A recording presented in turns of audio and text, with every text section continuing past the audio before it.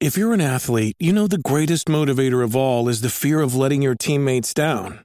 After all, a team is only as good as its weakest link.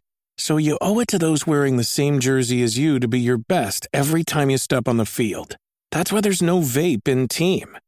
When you vape, you can expose your lungs to toxic chemicals that can damage your lungs. If you're a step behind, the team's a step behind. Brought to you by The Real Cost and the FDA. Hello, world. It's a completely unnecessary podcast for Wednesday, September 14th, 2016. I'm here with Ian Ferguson. Howdy. And I'm Pat Contri. Ready for some madcap fun covering the latest in modern gaming, retro gaming, and UFC news this time out, as well as your Q&A? Yes. We'll be talking about Nintendo going with an endless runner for Super Mario Run, Duke Nukem 3D Remake. We'll be talking about Trump-tendo, TurboGrafx 16 Repro Clue cards, and much more. First, we have some sponsors for you. Looking for gear, collectibles, houseware, and more from your favorite pop culture franchises? Loot Crate got you covered. Loot Crate offers a range of geek and gamer items for less than $20 a month. Want to bring your loot to the next level? Get a bigger box with even bigger loot with Loot Crate DX. Are you ready? If you're more the type to wear your geeky heart in your sleeve, then Lootwear, the monthly wearables and accessory subscription, is what you're looking for.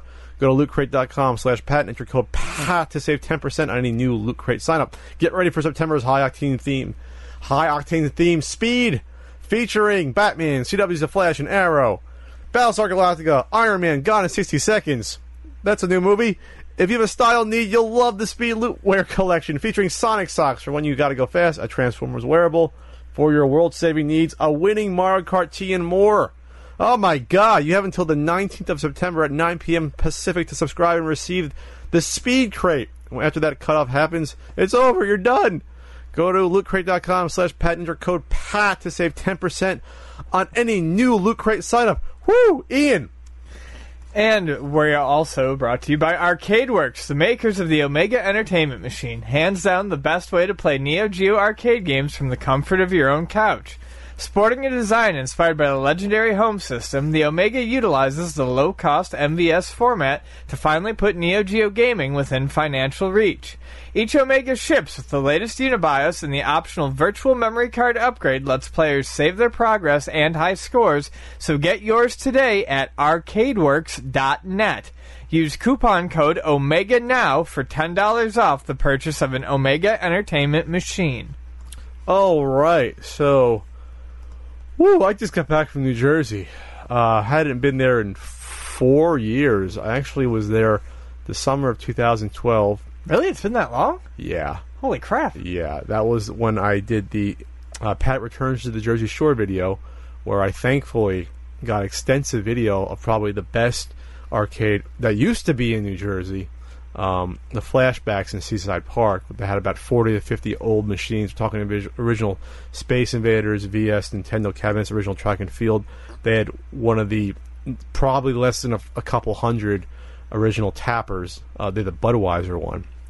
Nice. And they had I remember I showed you, and you must have seen that video, maybe, all the nice pinball machines. They had about 20 pinball machines at least, and they had the big Those are the places that Hercules. The Hercules. They had the big Hercules one, the one that has a cue ball. Mm-hmm. You know, and so that was right before Hurricane Sandy. Right. And then the next year, Hurricane Sandy was 2013, right? And then 2014 it burned to the ground. So this actually survived Hurricane Sandy, thankfully. I'd say it was probably, from what I was told, some of the building was damaged, so they consolidated the arcade, but it was still remaining there. Plus, they had that light gun game. They probably made those in like the 60s or 50s, you know, with the light gun. The guy plays the piano. You probably have seen those in some bars. Not many of those around probably either anymore. Those will probably get ripped out the past 20 years, you know. So it survived this massive hurricane, and then a year later, a fucking freak fire destroys, like, basically a big chunk of Seaside Park's boardwalk buildings, including the carousel.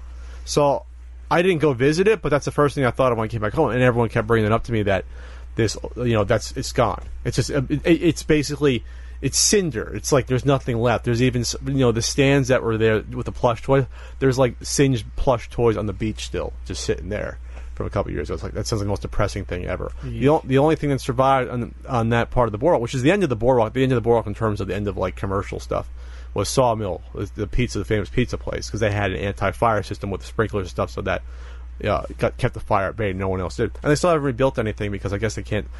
It's multiple owners. They can't decide what they want to rebuild, and then the city doesn't want building there anymore because of possible hurricane. Even though that fucking hurricane was like a once in 100-year hurricane that hit. Right. It was literally the perfect storm of like 3 storms.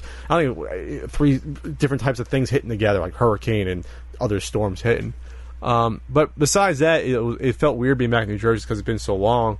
Parents are no longer in New Jersey. They basically sold their house at a drop of a freaking hat last year. So there was nothing left for me there. Besides, like, my cousins are still there, a couple friends from college, that sort of thing. But I went to a video game con, had a great time there. Sold the book for the first time publicly, sold out in like 3 hours. People seemed happy with it. They were surprised at how big the book was. Roommates with my pal. We haven't been joking about What's that? We haven't been joking about how big the book is. Oh, no, the book's it's huge. People are like surprised how big the book is. I was next to my pal Norm, the gaming historian. Always good to hang out with Norm. My pal Norm. I showed off a sneak peek of my new video coming out this weekend, hopefully. Pat the NES Punk video. And then showed off a little bit more of the app. The app should hopefully be coming out this month as well. And I'm actually more excited about the app than anything else right now, which is it's going to be fun. But I'm kind of exhausted from a lot of other things I won't get into right now. Some stressors going on. And we got to do some shooting later this week as well. But how was your week or weekend? How's the store move? Actually, I have been fairly removed from the store move, which is removed from the move. I mean, they've basically left me in control of the other store as the owner, one of the part-timers, and I'm fairly certain one of my coworkers that I've mentioned a lot, who I'm good friends with, Chris, have been dealing with the move. And I mean, the move was done in one day. They busted it out in like 10 hours. But they've been putting it together. The owner's been really happy going into it. We've been doing well lately, so he's been able to get some remodeling done and stuff that he really wants done on this new store. So he's making sure he's really happy with it. It's all really exciting. I'm going to go down and take a look at it this week just to see, what kind of changes have been made since we picked out the spot. It'll be open probably the last week of September, by October 1st for sure. So that's moving along really well. And then in like my dorky, silly personal life, I tried out 2 new restaurants in San Diego this week. That was pretty cool. I had some good food. Okay, anything worth sharing? Yeah, Spicy City. This really hole-in-the-wall Chinese place. Spicy's right in the name. Didn't let me down. Very, very hot. And today is actually the anniversary of my 11th year in San Diego. Wow. And I kind of figured I'd stop counting at 10, but I don't know. For whatever reason, it means something to me. When I moved 10 years ago, or 11 years ago, I don't think anyone actually thought I'd make it. So, every year that I do, it's a constant. Who didn't think you'd make it, and how would you find make it? I don't understand that. Well, I'm still here. I'm still out of Buffalo. People thought you'd move back? Yeah, in Buffalo, and it wasn't really family. Family had faith in me, but Buffalo is a place that a lot of people find it hard to leave. It's easy to get complacent in Buffalo. It's easy to get the economy makes it hard to leave. And a lot of people do get pulled back to Buffalo. So it's kind of like... They miss the wing sauce? I mean, what's pulling them back? There's a small knit community. Well, because there are good parts about Buffalo. It's a small knit community. A lot of people have a lot of family there. So it's just nice to feel like I did it. And it was at a time where I didn't think I could make big changes. And, around this time right now, I'm also making some bigger changes. So, I don't know. It feels kind of good just to, hit 11 years and be like, holy shit, it's been over a decade. They're making moderate changes. I want to call them big changes. Okay, you don't know everything I'm doing, though. So. Well, then you should tell me more. I don't know. What else are you doing, Ian? You gonna, You going to start taking some Brazilian Jiu-Jitsu classes, be a UFC competitor? I have ideas as to things I'd like to do now that I'm, well into the middle of my 30s, things that I've been putting off. Jeez, I thought we were friends at one point. Anyway, so...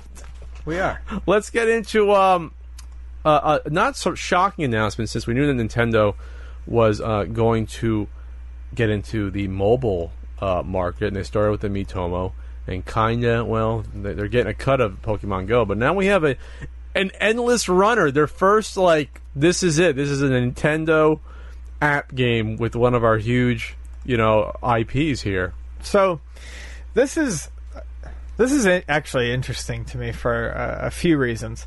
So when Pokemon Go came out, Nintendo saw a huge spike in their value, their stock value. It came back down to earth, but they did see us. Well, it came back down to earth, especially when it wasn't a secret, but when people really started to realize that Nintendo didn't actually have that much to do with the app. It was Niantic Labs that really had the most to do with it. This is more so than Miitomo. This is their own game. It's an actual game. And not only is it their own game, but it's not going to be for Android and Apple. This is strictly for Apple devices. Oh, it's not going to come out Android at all? No, this is as far as I know, this is strictly Apple. To get into what the game is a little bit more, if you don't know what an endless runner is, and this isn't actually really an endless runner at all, it is a runner, an automatic runner. It's a game that takes the control of the left and right movements out of your hand. Basically, your character is always running.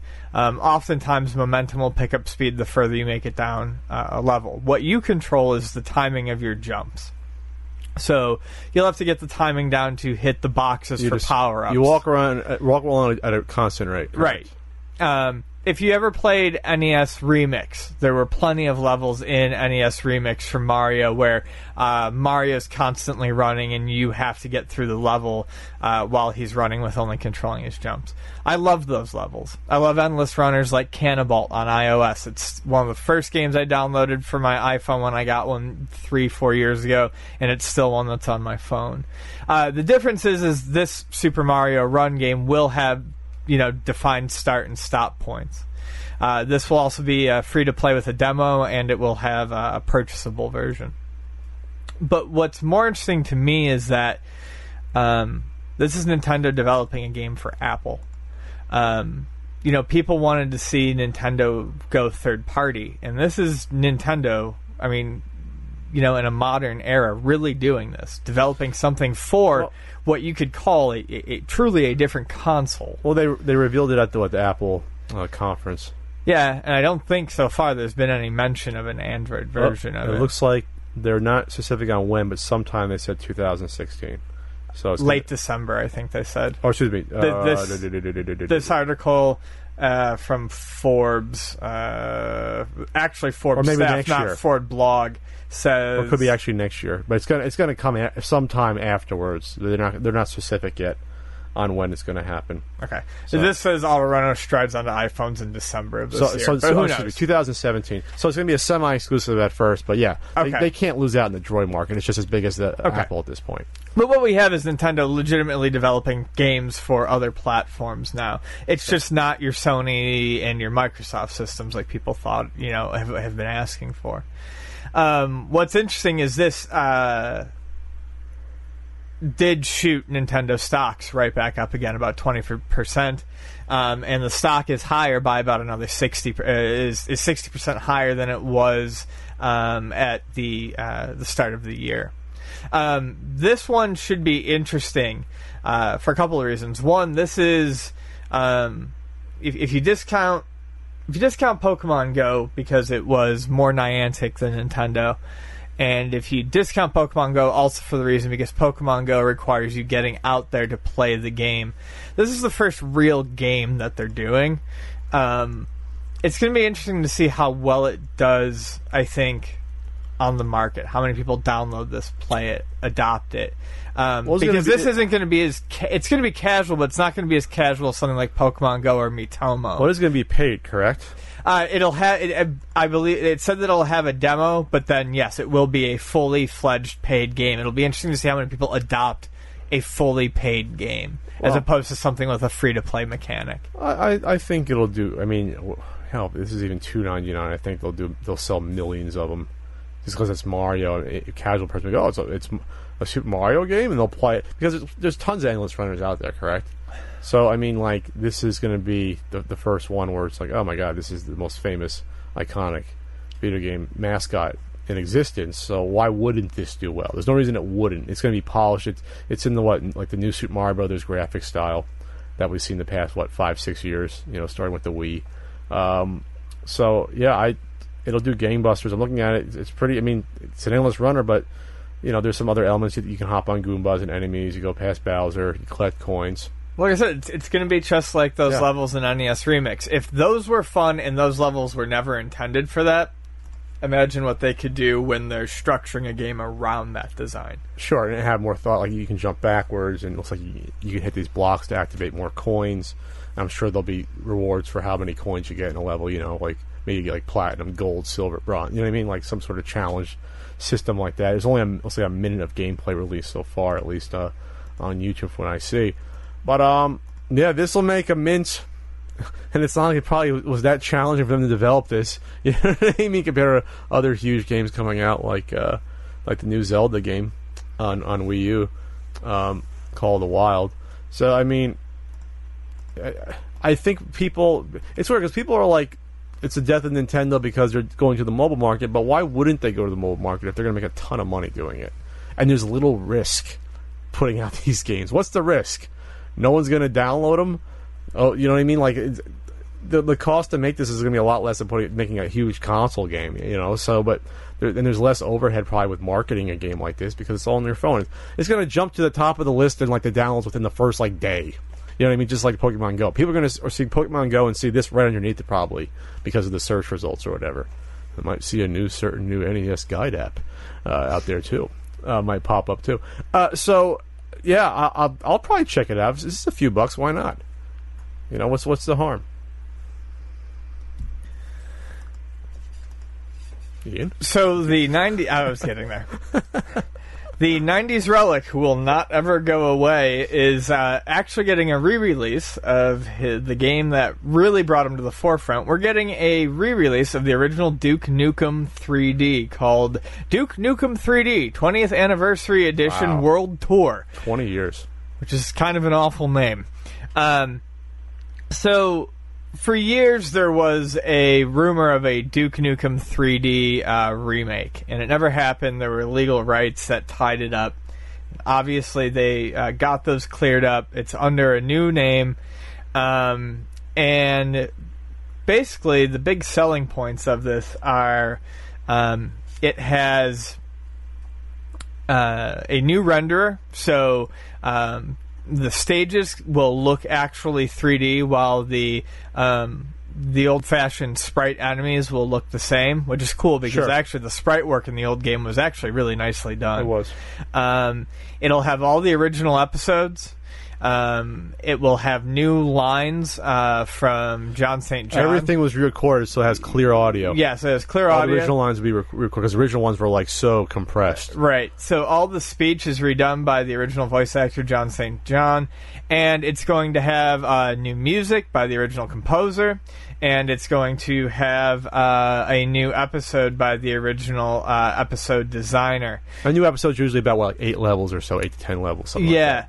So that's really awesome, and I don't know. I mean, as big of a disaster, and as much as some of what the hell was that abomination called? Fucking abortion. Forever? Duke Nukem Forever. Yeah, it came 5 years ago already. Yeah, this is actually something that I would play because the original Duke Nukem 3D as much as even at the time I was like, the recycled movie lines and shit were kind of annoying to me, the game itself was very good. It's extremely fun. It's extremely... It's over the top, obviously, but that's the point. It was fun, and it was a good multiplayer game. I played it multiplayer online with the jetpacks. The shrink ray's always fun. It's just...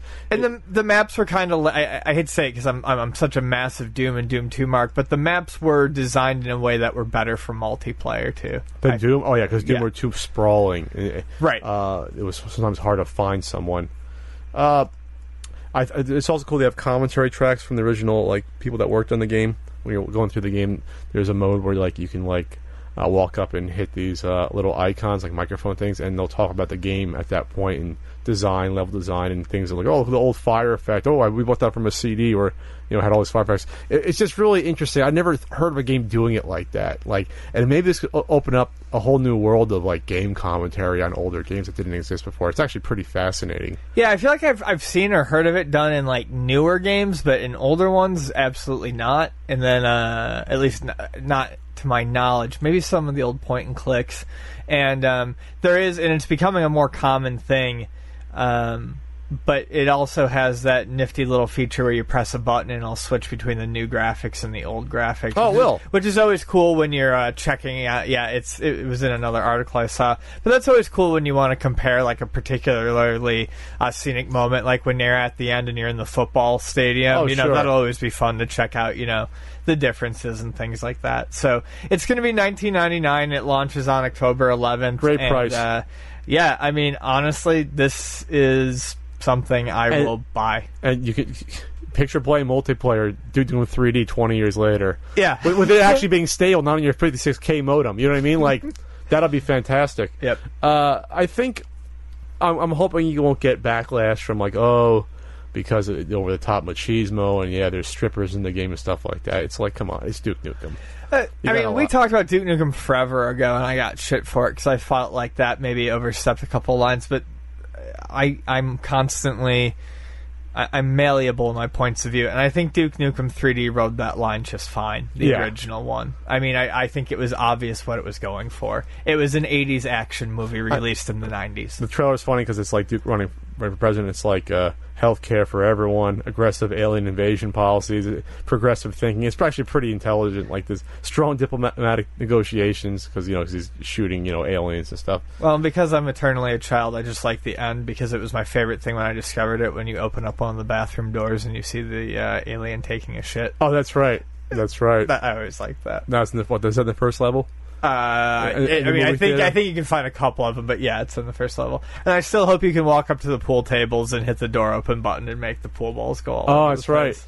And then I remember they had the original Duke Nukem games in the arcade. Yeah, like the 2D ones. Those were really, really good too. Remember, those were originally Duke Nukem 3D was the third game in the series. Yeah, you had two side-scrolling ones there. Yeah, and they changed the name from Duke Nukem with a U to an E. Yep, they changed it back to it. They're also adding in a new weapon. We have to mention that they're adding in like a flamethrower type of weapon that they couldn't. They had it in the original, they didn't implement. Like, so it was kind of going to be in there. So it's actually not adding a new weapon per se. It's like they were planning on doing it. They're going to add that in to this. So and this is going to be what? It's going to be on all your main systems. PS4, Xbox One, PC, Steam. No Xbox 360. I think the 360 and all that shit are done. Just chuck them away. Build a pyramid of them. Vote for Duke on October 11th. There's our advertisement of the day. Was this an advertisement? We can talk about whatever the fuck we want. It's our podcast. How about another delayed Kickstarter? Not mine. Holy shit. So, yeah, I mean, after the utter disappointment that ended up being Mighty Number 9, I think everyone looked to Koji Igarashi, the man who kind of ushered in the modern era of Castlevania by being an assistant on Symphony of the Night and doing all the great Game Boy Advance and DS Castlevanias. The more open Metroid-style ones. Metroidvania, that's the weird genre name. I don't like that name, which is why I said open-style Metroid type. How about just, like, adventure-action RPG? Type? Is that whatever. So, he left Konami. Everyone got behind him because he wanted to bring back that style of Castlevania, and I'm still on board with that vision. A lot of people are. But, everyone looked to him like, you're going to get it right, man. And the game was supposed to release in the first quarter of 2017, and it just got pushed to the first half of 2018. Jesus, a full year. A full year, if not a little bit more. Remember, this made what, like over $4 million on Kickstarter? Something like that, and it was only looking for, I think, 500,000 because it was another one of those Kickstarters that was a gauge shadow Kickstarter, right? Where there was money behind it already. More like pre-order than a real Kickstarter, right? Like. And it's disappointing, and it's particularly disappointing in the wording of how he states this.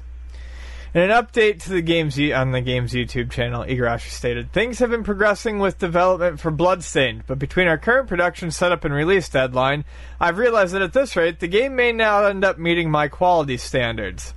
You just realized that, dude, with, like, what? 3 years in development, or whatever? Months to go?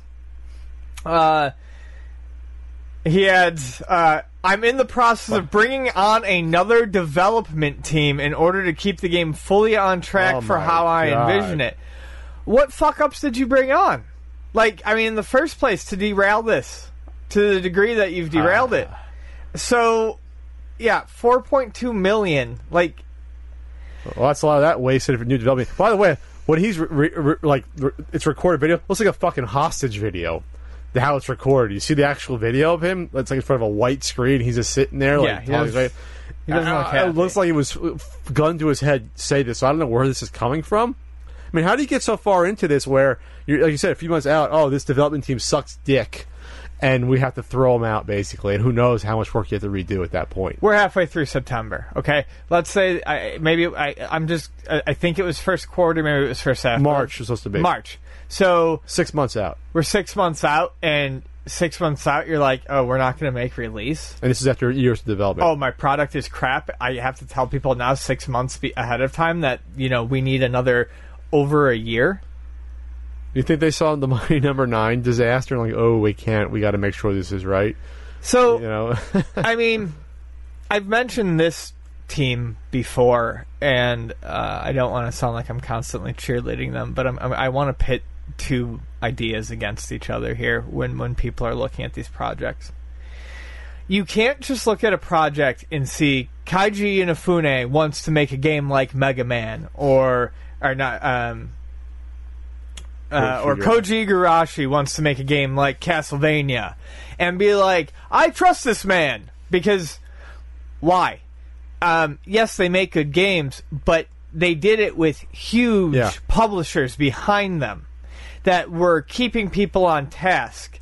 And you can't just throw all this money at them and magically expect them to churn out this amazing game. Meanwhile, I want to briefly touch on these indie developers, like someone like Lab Zero, who's currently doing an RPG called Indivisible. You probably know them because they did a fighting game, well-known and well-respected fighting game called Skullgirls. Played in tournaments all over for money. They have a successful project, that they finished, and when they released the Indiegogo for their RPG game, they were met with a lot of flack over their goal of 1.5 million that was going to be matched by their publisher to reach 3 million, and they set a long-term release date of late 2018, and people gave them shit like, no way you need that much money when Koji Igarashi's only asking 500, or why do you need this long to make a game?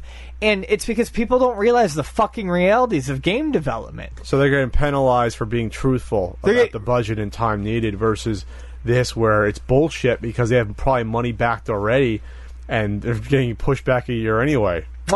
Bingo. Yeah. Exactly. Thanks for kissing me. You're welcome. But you nailed exactly what I was going to say. So these people who know exactly what it takes to get these games done and get it done right are being punished and shit on, and these people get all the money thrown at them because they're like, we love you, and there's this adoration. We love you for making a game 12 years ago. You know, it's like, okay. Yeah, these people made good games. Igarashi did. Inafune, kind of did. Well, he was part of the Mega Man team. Well, he was part of the Mega Man team, but not exactly. It depends on what you look at. But these are people that were definitely integral to, some more integral than others, I think, like Igarashi, into making these great games. And they can still make great games, but just because they did doesn't mean they have the know-how to do so. And we have to be more cautious about that. You think this is a Justice League Zack Snyder thing where they're pulling him off as head of the project, and Igarashi's the Snyder, so he's going to be someone like Affleck's going to come on and direct the game going forward?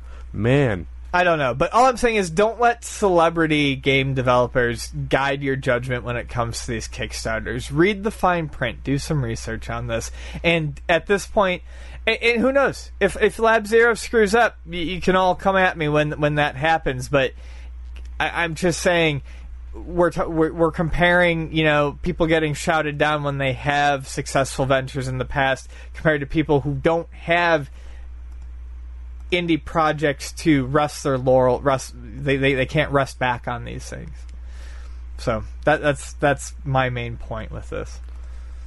It's time to talk about some Fallout 4 news, and our sponsor giving us these Pip Boys that we could. No, we pre-ordered those.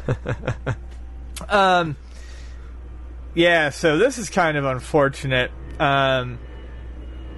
Bethesda, more importantly with this upcoming Skyrim release, but they did it with Fallout 4, and honestly I didn't know this because I don't have an Xbox One.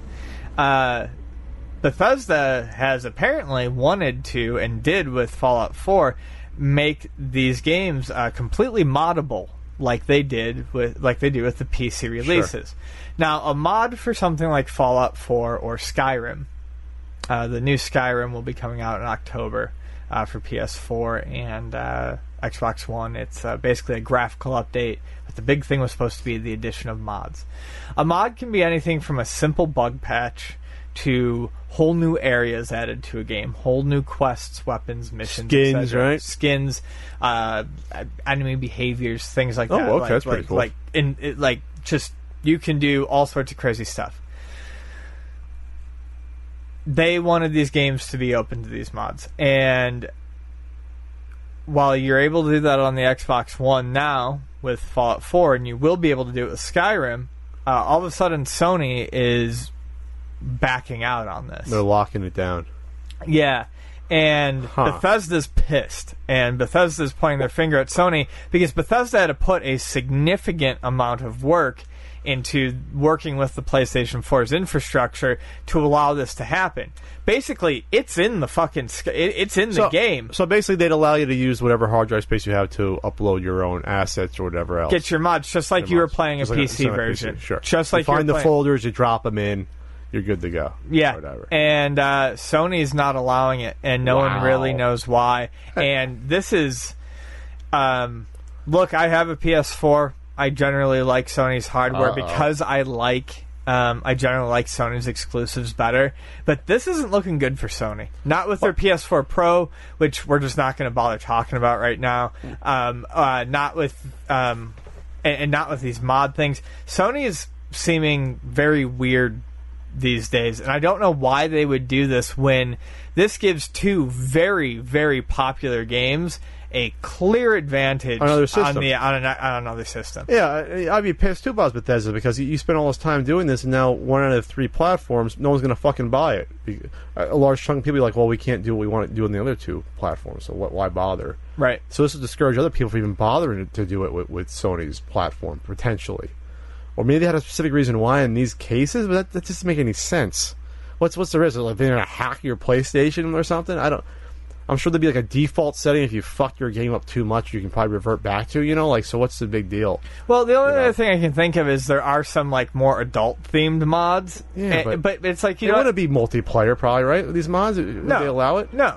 At least not that I know of. And it's just like, you know what? Fucking the video game playing audience is growing up. So if they get their hands on an adult mod, they get their hands on a fucking adult mod. You're treating this like a computer anyway with your freaking upgrades after only like 2.5, 3 years anyway with your new fucking console iteration. So just let it or PC iteration, whatever. Just let people use it like a PC. Then, if you're going to try to compete with it like that, so why still have that barrier? Here's what they did.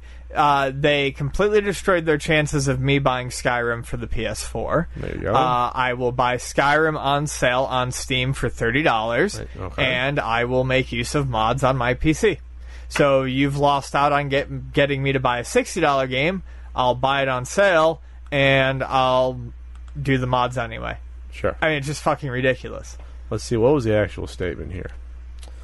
Bethesda said after months of discussion with Sony, Jesus Christ, we regret to say that while we have long been ready to offer mod support on PlayStation 4, Sony has informed us they will not approve user mods the way they should, where users can do anything they want for either Fallout 4 or Skyrim Special Edition.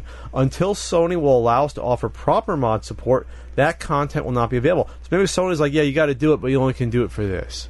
Like these little fucking shitty ways you can do it. You know, like you can mod how a weapon looks like, but you can't add in your own skins or something. You know, like maybe they're trying to give some concession, and Bethesda's like, what's the point? No one's going to buy it for that. Right. You know what? You're handcuffing us. So go fuck yourself, Sony. I mean, that's what they didn't say like that. After months of discussion, though, I don't understand what the big deal is. Like this is just like I said, this is bad for Sony. Absolutely bad. Yeah, it doesn't look good at all. I guess there was beta form back in June, and there were some problems with it. So maybe Sony was afraid that you know. Yeah, but once again, if you're going to treat your console like a PC, then you need to realize that there's going to be bugs, there's going to be problems, there's going to be errors, and I don't know, take that bold first fucking step. People have been dealing with it on PC since fucking forever. Oh, man. So we decided what Skyrim is. Is it an RPG? Is it an adventure? It's an RPG. It's an adventure RPG. Anyway. So speaking of Fallout 4, Ian, this is actually a pretty heartwarming story. We don't like to show people we have hearts and souls too much on the podcast, but we might have them every once in a while. So in Fallout 4, a Reddit user who goes by Nuge, don't fail me now, Roman numerals, that would be 47, a.k.a. Andy, he posted about how he lost his father and his brother, and how he was using a game like Fallout 4's coping mechanism, which makes sense. Big world, lots of escapism. You know, you can kind of play and lose yourself in it. And Bethesda responded by putting his brother in an expansion they were working on called Nuka World, which I haven't played enough Fallout 4, but to me that sounds like a little, you know, like dystopian theme park or something. Like playground area, I guess. And they called him, I believe they called him Good Guy Evan, based on how Andy talked about him, you know, being a very generous guy and all that. And if you meet him in the game, he's real nice and he'll give you what he can and he'll help you out and give you some goods and stuff like that.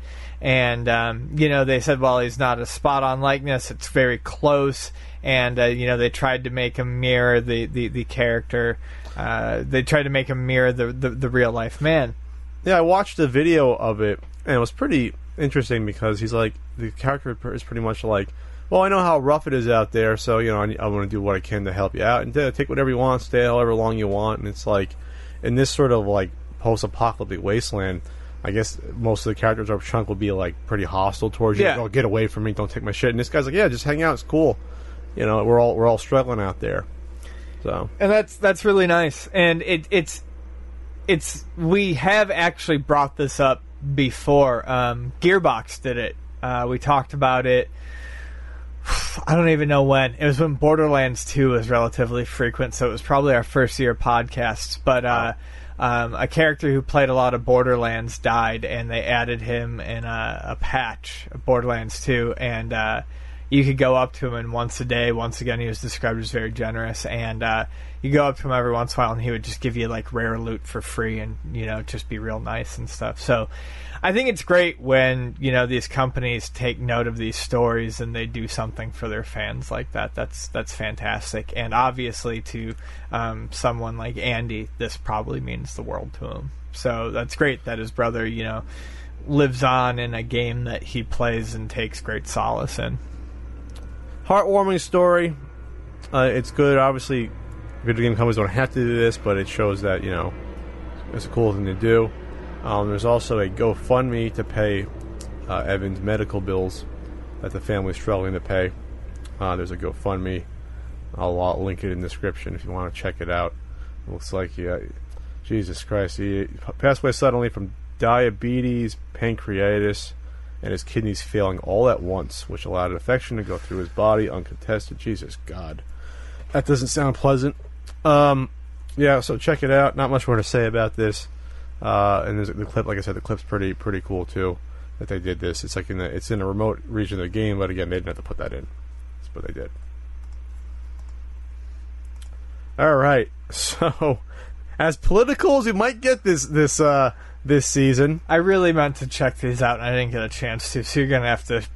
It's Trump-tendo! You have to talk to me Make about these. Nintendo great again. Oh, fucking yes, A. reality TV show, semi-billionaire, and carnival barker, Donald Trump, besides being the Republican... Carnival Besides barker. being the Republican presidential candidate somehow, since he's not really a Republican, that's a whole other conversation. His name is an artist, I guess pixel artist, named Jeff Hong, who does animation stuff, storyboard stuff. He's in Brooklyn, New York. He just did a bunch of ROM hacks. You can actually download them from the site because they're not protected, the ROMs. You can figure out how to get them, but you can play them in your browser. And it's, it's 7 games. You have the original Donkey Trump, Donald Trump's Punch-Out, Super Bernie Bros. Or Bernie I like Brothers. how Bernie is like the hero, like Mario stand-in for these. Yes, well, he has glasses in Super Bernie Bros, but in Donkey Kong Jr. it doesn't look like he is, and Donkey Kong Jr. is actually trying to save Donald Trump in the cage, which I think is funny. I'm just looking at Donkey Trump. It looks like a Bernie, the original Donkey Trump. Yes. Yeah, okay. Anyways. And then you have Donkey Trump 3, Donald Trump's Urban Champion, which I'll get into. I'll run through all of these for you. And ISIS Bomberman.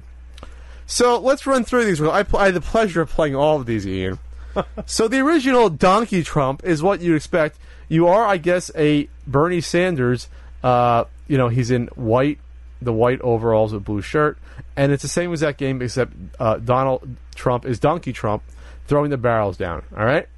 Donald Trump's Punch-Out is, by the way, it says, fight Donald Trump in the Dream Bout, challenge losers from around the globe, win and make America great again, which I think is funny. You probably should have played as Donald Trump, though, fighting people around the globe. That would have been better. You said you're Little Mac, and I put it in the code to get to Tyson, and yes, it is Donald Trump, and it is pretty funny, the sprite swap. Yeah, otherwise, it's the same game. Super Bernie Bros. It's the same little guy from the Donkey Trump, and you're Bernie, and it was sped up, the one I played, and it looks like instead of Bowser, it's Donald Trump as Bowser when you get to the end of the dungeon levels. Donkey Trump 3. This could be fun, shooting bug spray up Trump's ass. Unfortunately, it was not. They did not change the Stanley to Bernie. That would have been funny. They did not do it. That was a misstep, Jeff. You should have done that. That would have been hilarious. And then Donkey Trump Jr., you have Trump as Donkey Kong Jr., and you have Bernie as Mario with the trap jaws. But unfortunately, you have just regular Donkey Kong Jr., and it's the same game. Donald Trump's Urban Champion. This is where it kind of goes off the rails. I noticed no difference besides the characters were black in the game, including the woman dropping the vase out the window. So that one didn't make much sense to me in terms of the motivation there.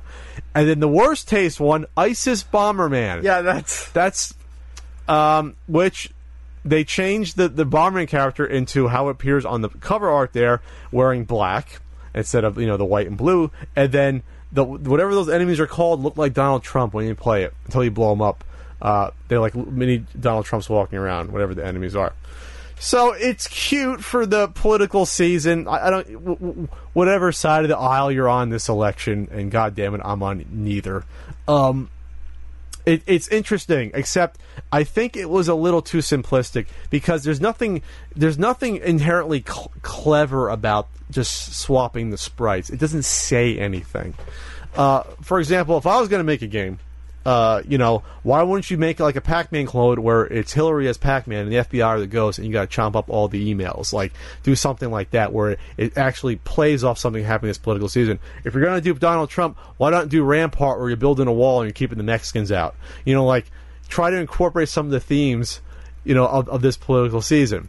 Like, you have Bernie against Trump in these games, but Bernie's not running for president. You probably should have Bernie fighting the Democratic National Committee since they're the ones that colluded against him to get Hillary the nomination. Oh, past getting political. Sorry, that's the truth. It's not like I'm making it up. So I think it's just one step away from being clever, but it's still cute just to play it. It's actually pretty funny to see, Donald Trump as Mike Tyson and getting to punch him. I think a Jeopardy where Trump is Alex Trebek and all the questions are just fucking mindless word salad would be hilarious. I heard, I read things I've seen on the internet. That'd just be the question. Tremendous. Tremendous, large, tremendous. Tremendous. I've heard things. America, tremendous. So, not much more to say about this, but it's, like I said, it's cute, but it's not clever. I think the guy who did these, Jeff, had to go one step more to actually making these clever and parody. I think cute and Trump should never be in the same sentence. I think he's cute. Or if you wanted to follow this, like Bill Maher always makes fun of Donald Trump for looking like an orangutan.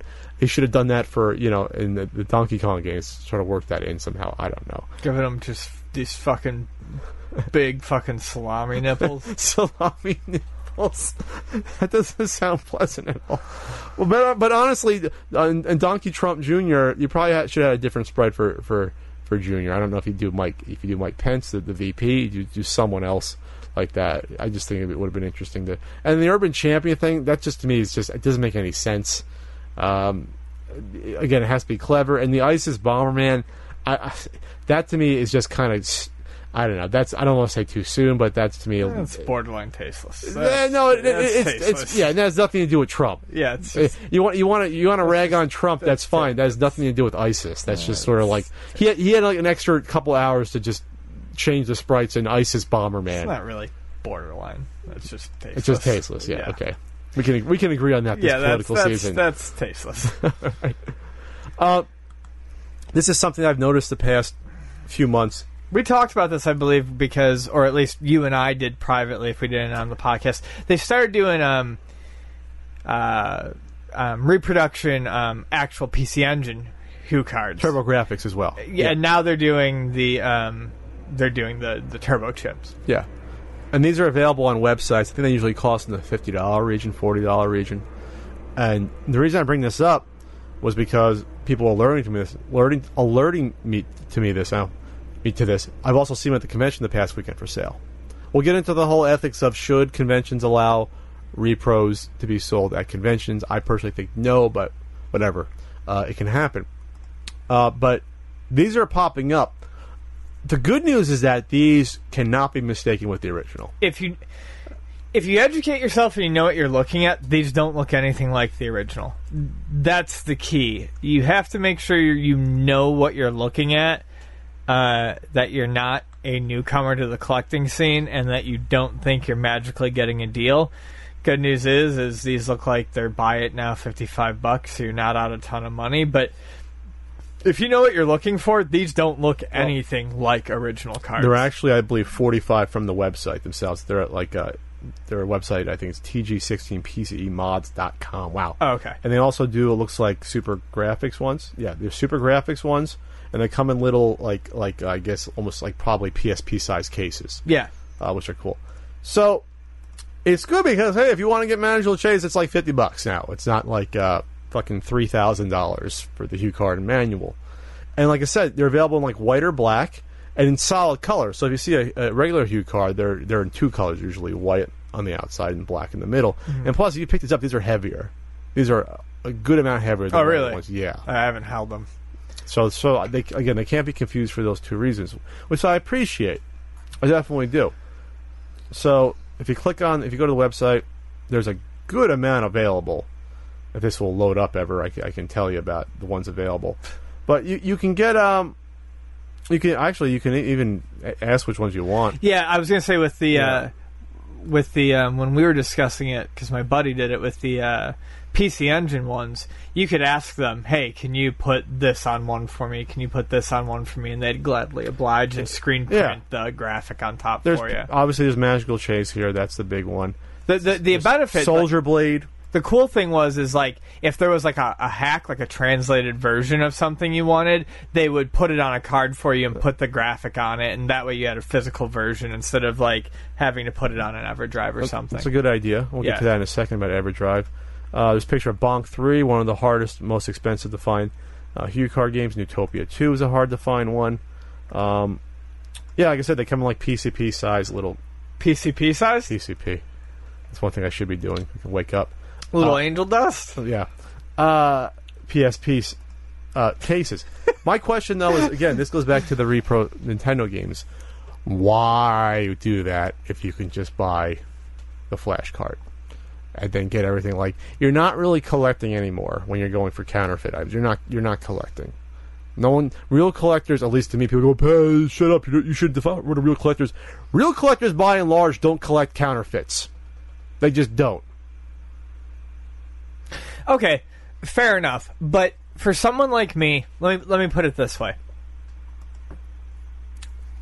You're going to spend $50 on one game when you can spend $120 or $30 and get all the games you want on a HuCard. If you're worried about real hardware, I don't just see the point. I just don't. I don't know that I would either for other systems, but for something like PC Engine that I'm really interested in, if there was a... I don't know, I can't even think of one off the top of my head, but if there was a Japanese RPG on card that I really wanted, and it had a fan translation, a really good one, and that's really all, if there was like 2 or 3, and that's all I really wanted, I probably wouldn't want an EverDrive just for 3 games. I'd probably just get a nicely packaged... You'd rather get the nicely packaged for the translation, and you could also easily load that ROM onto your EverDrive. Well, you have to understand, especially because keep in mind this, the EverDrives are not meant to be taken in and out of your system multiple times. They're extra thick, and this is not me shit talking Crix, the EverDrives, or Stone Age Gamers. They come with warnings that say, do not take this in and out of your system multiple times. We recommend you put this into your system once and leave it into your system. Is it that thick? Yeah, it will ruin your contacts. So if I'm a PC Engine collector, okay, and I want to play these 3 RPGs that have good fan translations on card, I'm not going to want to constantly be putting an EverDrive in and out along with my actual games that I'm collecting. So this does serve a purpose. If you get an EverDrive, you just load up all the ROMs anyway. You don't have to take it out of your systems anyway. Yeah, but it's the one system I collect for. You should understand that. There are systems you collect for. But I don't want to load all the ROMs up. Okay. I'm saying there might be 3 PC Engine RPGs that I want to play in English. Okay. All right, I don't understand it, but okay. I can see it. There's also, they have these... You don't understand? I mean, you have a gimmick. You have a gimmick reproduction. Because prohibitively, it cost prohibitive. I have 3 maybe RPGs that I want to play because they're language prohibitive. It just makes more sense. But what I'm saying is I have the entire library. Yes, I have a flash card. Yeah, but you also have a gimmick repro. Okay. That's a whole other conversation. I got that for a review originally. You've seen that review, Ian, haven't you? Oh, yeah. I didn't know you got it for a review. I thought you bought it. Well, I did. Oh, I did buy it, but I got it for review. Anyway, so what's cool is that they actually have these dual HuCards, though, too, for like $75. You can get 2 games on one. Oh, that's neat. So there's like Superstar Soldier and Soldier Blade for $75. I'm not sure if there's a menu or not. That'd be interested to see how that works. It's cool because it actually says... Actually, also they say turbo reproduction on them, too. There's no way you can confuse these. So, again, it's counterfeit, but at least you can't see these resold for a lot of money. Don't bend, drop, or subject to shock. Camera's a little off.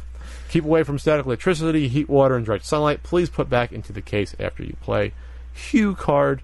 So, check it out. Actually, the eBay store is the same thing. It's TG16PCE fan. And there's also the website as well. For that. I will never get one of these for the most part, but I guess I can see the reason why some people could. There you go. I'm telling you, there are exceptions here. This was an interesting piece of news. I thought this was cool. Just because, this is a system that most people don't realize exists. But we did bring it up on the video game years. Poison Spikes. 1978 video game years, I believe it was. A very goofy year. Video game years was very goofy up to like 80 anyway. It was very goofy. Very, very few topics to cover. I remember me struggling for my RCA Studio 1 jokes. RCA Studio 2, Ian. Yes. Black and white system. And maybe, how many games? 25? Yeah. I'm not a big RCA Studio 2 expert, not a big collector, so don't burn me on this, everyone. Oh, there was 35. I don't fucking care. It was an esoteric system. Onboard beeps. It was antiquated even when it came out in 78 because they didn't have color. And 2600 came out a year before and had color. The Magnavox Odyssey 2 had like color and onboard sound. I mean, sound through the TV. So, as Lance said, RCA, the people that brought you the radio, I think he said, in there.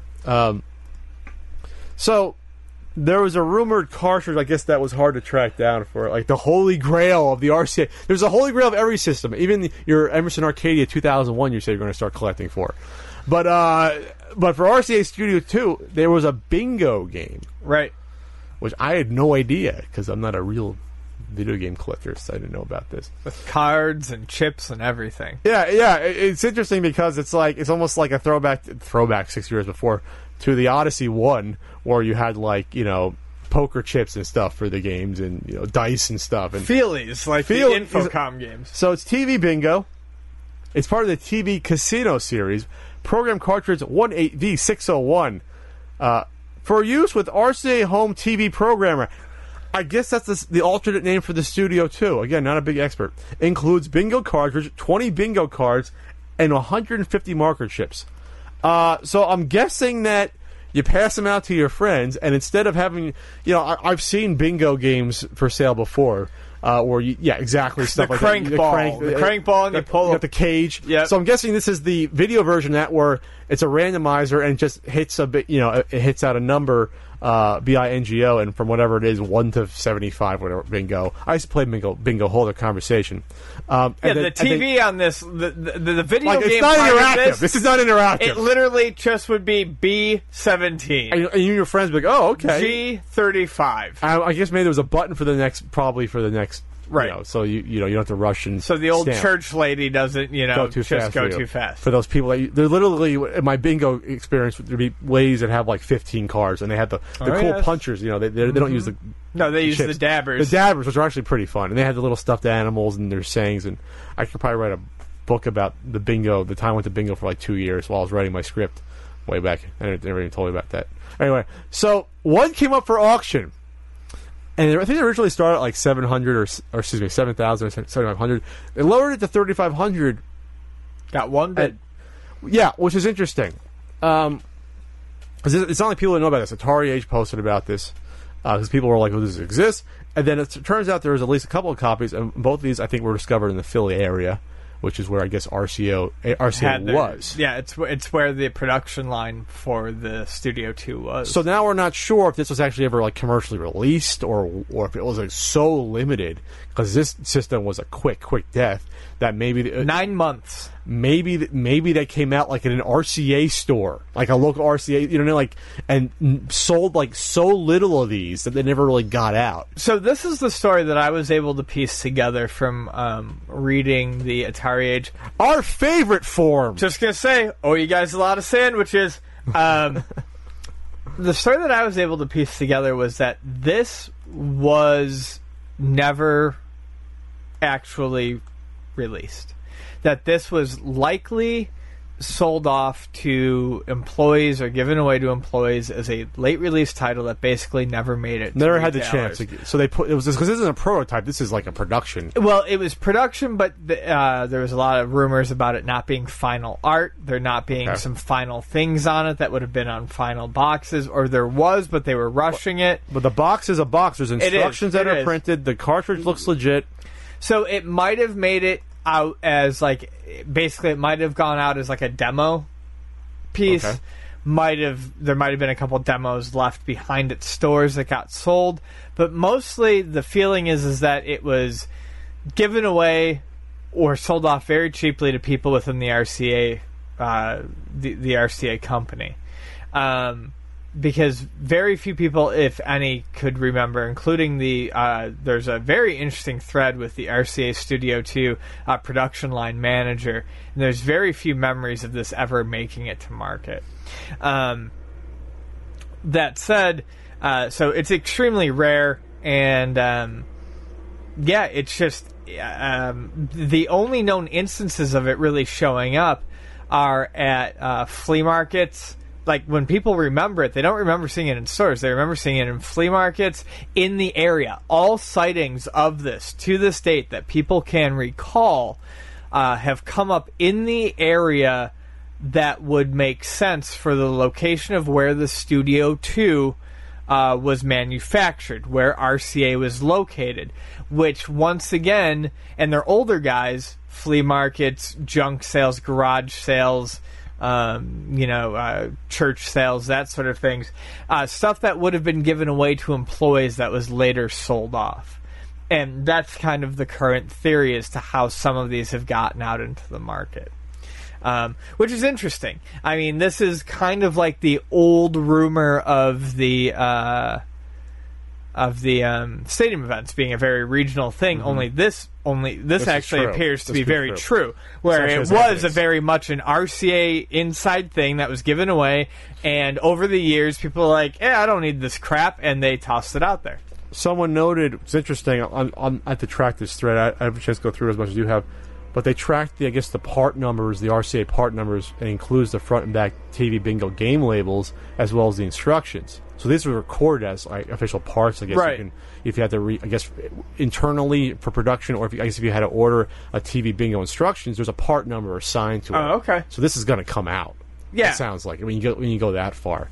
Which, again, it looks like a production cart has a manual printed for it, so they got that far.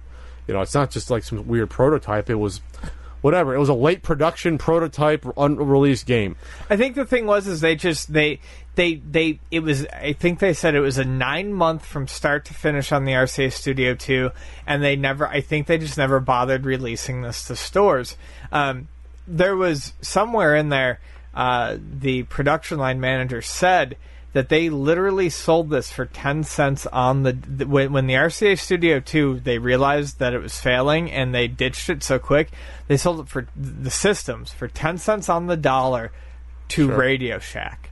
And Radio Shack just bought them out? So there was really no reason for them to bother with something like Bingo. What the hell? And at the rate that if Bingo was like the last game they were doing, there probably was no reason to get it out there. They probably just halted the production on Bingo, and like I said, they probably just gave it away to internals. Pretty sad when your last game is something like Bingo. Right, when you had things like Space Invader clones. I mean, granted, Space War. You had what was the bowling was a big one. The gunslinger one. It might have even been called Gunslinger or Sharpshooter, I think it was. No, I saw that today. That Gunfighter. You had Gunfighter, which was like a takeoff of the one from the Midway game from 76, 77, where it's 1-on-1 and you shoot at each other. It's Space War. That's an actual game. Fun with numbers. Tennis/squash, baseball. I think I have 5 of these games. Well, I can go for the whole set besides Bingo. Baseball, Speedway/Tag, Gunfighter/Moonship Battle, Schoolhouse 1, Schoolhouse 2, Math Fun, Electric Boogaloo, Casino 1 Blackjack, Casino Series TV Bingo, and the Mystic Series Biorhythm. What the hell's with the Biorhythm games in the late 70s? I never understood that on computers. Anyway, so then there's ones that came out in France and Australia, which are almost the same exact things. And then in Japan, wow, this came out in Japan. That's kind of weird to see. Well, that's the thing. Like, the U.S. version of Bingo is very hard, but apparently there is a European version of Bingo. You can actually get that. That, if I read the thread correctly, there is a European version and possibly a Japanese version of Bingo that did get wide releases. So what's interesting about this is that originally, like a lot of other stuff that's found, like, for example, Stadium at Complete in Box, it was originally in a lot auction. Oh. It was just like, okay, here's we got this RCA Studio 2, we got the owner's manual, we got the Swish box, we have, you got Blackjack, Schoolhouse 1, Fun with Numbers, Tennis Squash, and this Bingo cartridge is in here too. Then, of course, probably everyone fucking flipped their shit. And this is what probably happened. I think I saw this mentioned. Someone tried to do a backdoor deal, probably, and said, "Oh, I'll give you, $1,000 for all of that," and then was caused the person running the auction to be like, "Oh, what's going on here?" And then looking it up and then discovering they had this one piece of gold and relisting it. So then you screwed over everyone else. Might have gotten a deal. They got more money. That's good for them, but don't fucking do the backdoor deal shit. Hey, folks, this is what I'm going to say, and it's a number one rule of flea markets, too, and it's the same on eBay. Keep your fucking cool. If you spot something, don't go nuts. Just go, yep, all right, I'll take that. Because you're always afraid that someone's also going to discover it, but this one I was going to discover anyway. But I think people would have discovered if you did the backdoor deal and got it, they would find out who you are. Then again, it's not like there's a heavy RCA Studio 2, conglomerate out there to toss them out. I'm always searching for Studio 2. RCA Studio 2 age. Wonder what that website would be like. I only buy it to lick the labels off the cartridges and then throw them in the dumpster. You know what? Fuck that, Ian. I want a complete RCA Studio 2 set. So this is what I'm going to get at. This is probably... Who knows how many exist of these? 20? Who knows? Could be less than that still exist. I think the thread somewhere in there that said 50 or less. That exist. Yeah. So we're talking a pretty rare game. We're talking like NWC Gray. Sure. Potentially. But who wants this cartridge? I was trying to think to myself, if I wanted to go for this cartridge, what would be my maximum I would spend? And when I looked at it, I was tempted for a half second to bid at it at $3,500. Then I realized, it's not for bragging rights. I don't like the RCA Studio 2. It's not one of those things that, hey, Joe Santulli, put this in the Video Game History Museum. Why? It's bingo for RCA Studio 2. He'd be like, I don't care still. So it's like, what? Let's play bingo on RCA Studio 2? Yeah. Wow, that could be interesting. But we can get the foreign version though. That's easier to find. Good, fair. Are you going to say for our completely unnecessary Let's Play show, which may or not be starting up, we should do RCA Studio 2?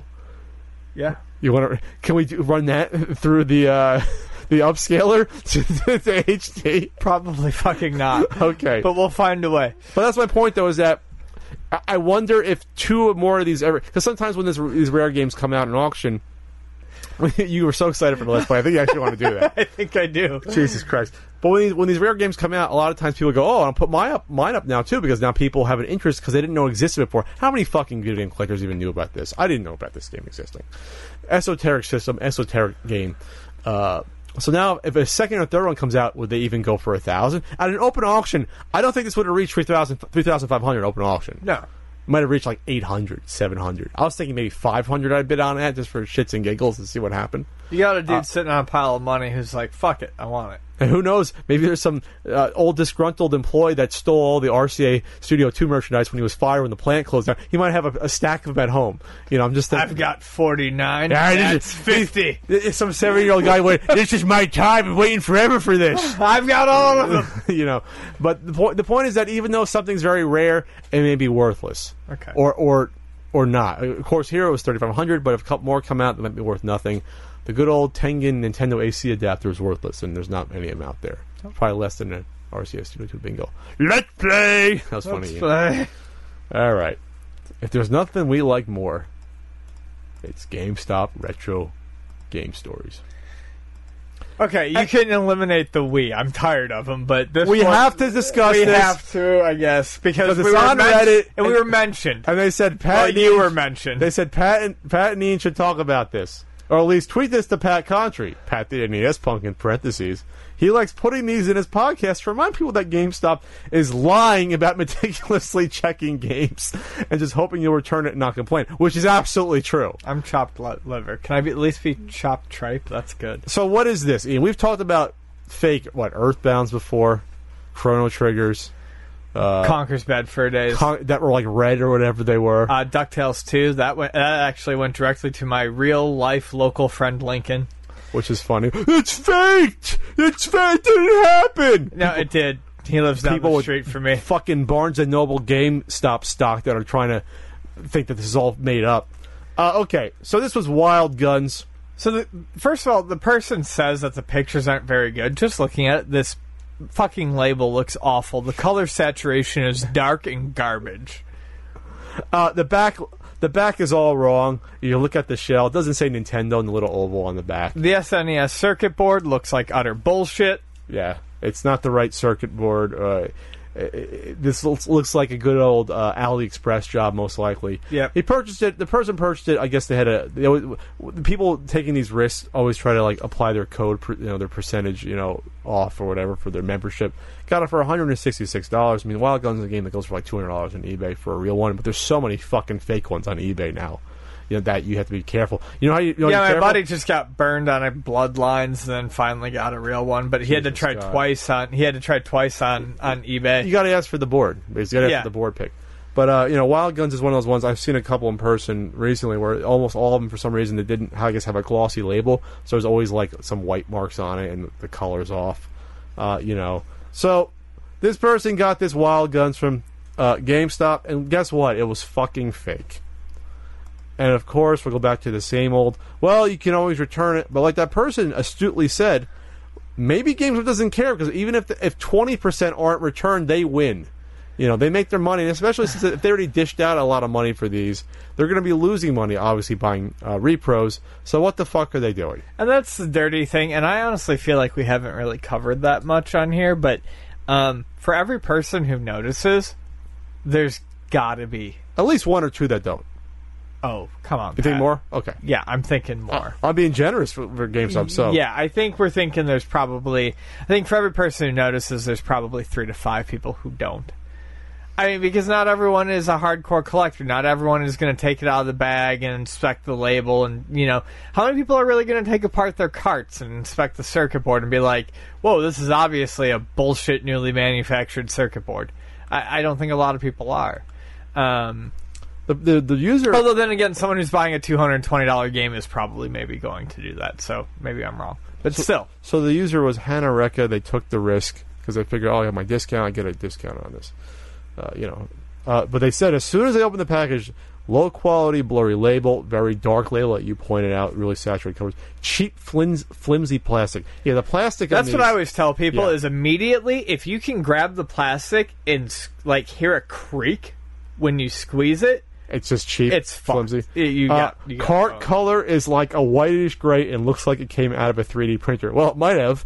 And then no Nintendo logo on the back of the cart, which is what I said when I saw the picture. Then he says, you would think they would actually open these up and check to make sure something was real for a $200 plus game. Why would they? They wouldn't. Luckily, I was able to return it to the store, but I am mad. I actually needed this for my collection and was excited when I ordered this. Either way, be careful when ordering expensive cards from GameStop.com. They obviously don't check shit, which we've said time and time before, because their employees with their white gloves, their latex gloves, and their retro game restoration center bullshit fucking photo op. Remember that bullshit? Stop. Full stop. Are we done? That video triggers me. It triggers you? Trigger warning about that game. No, seriously, that video fucking enrages me to no end. That video is just fucking angry. It's so upsetting. Was it a video or just the pictures taken? They actually had a video? No, there was. I don't remember if there was a. No, there was a video. There was a video of the people. Or there's pictures. I don't know. I'm remembering trauma that may or may not have happened, but it's fucking awful. With their bit drivers, they had the drawers of everything. I'm gonna break your chair with my forearms. I'm gonna break it right in half, right over my back. I'm gonna pick it up and break it right over my back, muscle buster style. We're done. We're done. All right. So be careful out there when ordering from GameStop. Of course, that one person, I got a great deal. You think those people that got fucked over are going to be posting all the time they got fucked over because you got a great deal? It doesn't counteract. I think I broke a blood vessel somewhere. Probably in your anus. Probably my anus. Right. So, more interesting things from the Sega that just doesn't care anymore.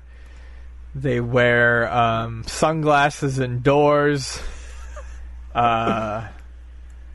They're rocking the pony with the multiple ties. They're doing the drugs. But no, this is pretty funny. The Sega don't give a shit anymore. They don't give a shit anymore. So they released a 3D Sonic fan game that, by all accounts, is pretty decent, called Green Hill Paradise Act Sega 2. didn't release it. No. It was a fan game that was released called Green Hill Paradise Act 2. 3D game. Yep, 3D. And the Game Grumps played it, and Sega noticed, and the official Sega account left a comment. Sonic the Hedgehog on YouTube. Yep. And left a comment that said, BRB DMCA time. Oh, just kidding. Keep making great stuff, Sonic fans. And it's interesting because Sega is constantly taking jabs at Nintendo. And it's neat because Sega really, I think, does want to foster a fan community. They really do want to see Sega fans having a good time with the glory days of Sega past. The difference is Sega is in a position where they can do that. They don't have a fucking choice. They don't. They gotta throw every shit against the wall and hope it sticks. Right. So it's not like, yay, Sega's the good guys. They don't have a choice. Well, they really don't, though. They have no room for error or bad will. No. They really don't. But it's still cute, and it's still kind of endearing. What's endearing is that the person that made the game, I guess, on YouTube, left a comment as well, said, I don't know what to say. Thank you. I'm so happy you've seen this. I've only just now seen this comment. My heart is racing faster than the pitter-patter of Sonic's feet. Which is cute. Yes. You put a lot of time, obviously, making this game. Hundreds, if not 1,000 hours or more making this game. And then instead of seeing, a takedown, you see the thumbs up of, the blue blur, telling you to keep on doing what you're doing. And, I mean, that's a big thing to a fan. But like you said, Sega's not really in a position to say, get the fuck out of here with this. Going back to our point, this article writer on fucking shit Kotaku said, Sega's latest dunk on their litigious competition shows a massive difference in how fan content is approached, and I think they've got it right. Again, they're not Nintendo. No, right. They're in an entirely different position. They're the shit on Nintendo's shoe right now. They don't matter. They have to do whatever they can to not only get into the fans' good graces. You saw at Comic-Con, that performance. Ian was there. Yeah. That's all they have to show is an awkward concert with a person in a Sonic costume dancing around and giving out fucking hot dogs. That's where Sega's at right now. That was actually a really good time. But no, really, you see my point though. It's like I said, it's the burnout director who's sitting in a corner booth, sunglasses on. Can I make a sequel to your movie? Yeah, have a good time. Because I ain't doing it. Because I'm not making any money on anything anymore. Yeah, exactly. So someone should be doing it. Right. Let's talk about this pre-order that even you got in on. Yeah, however, once again, there is kind of another fan game coming out because they really pulled on some indie studios and some fans that Sega did actually use for some remakes and ports of systems. The Sonic Mania, the limited edition. Limited edition, people! Limited edition! We're open one up right now. We got one right here to open up. It's Donruss! Donruss! Get it on flex We got pay. 87 Donruss! We've got a couple flapjack knives and moth blades. Never gets old. All right. No, never does. Let's get some in here. So this collector's edition doesn't actually come with a physical copy, which sucks. That stinks. Yeah, Come on. it does. But they put the money elsewhere. It comes with a really cool 1-foot statue of Sonic sitting on top of a miniature Mega Drive / Genesis. And when you flip the power switch, it says Sega. It also comes with a little mold of a Genesis Sonic Mania cartridge. It's got a cartridge! It's a little cartridge, and when you pull out... Get this, it looks like a Sega cartridge, but when you pull out the circuit board, there's a gold ring! There's a gold ring! Everyone gets a golden ring! These are selling on eBay right now for $195. All right. And then you get, I should have saved my joke for this, a metallic collector's card with Sonic Mania download code. So that's where you get your game code. That's where you get your game. Supposedly that comes in some sort of... And an Altered Beast rookie card! That supposedly comes in some sort of retro-styled case, too. It's neat that the card is metallic, so it's not just some cheap cardboard piece of crap. And it's going to be $70. $70, which I think is reasonable. Honestly, if you look at the pricing of statues, depending on the quality of the statue, all around it's pretty good. At first, I looked at it, and I'm like, this is really cool. I like old Sonic games. The game interests me. My wife is really into Sonic, and I'm like, you know what?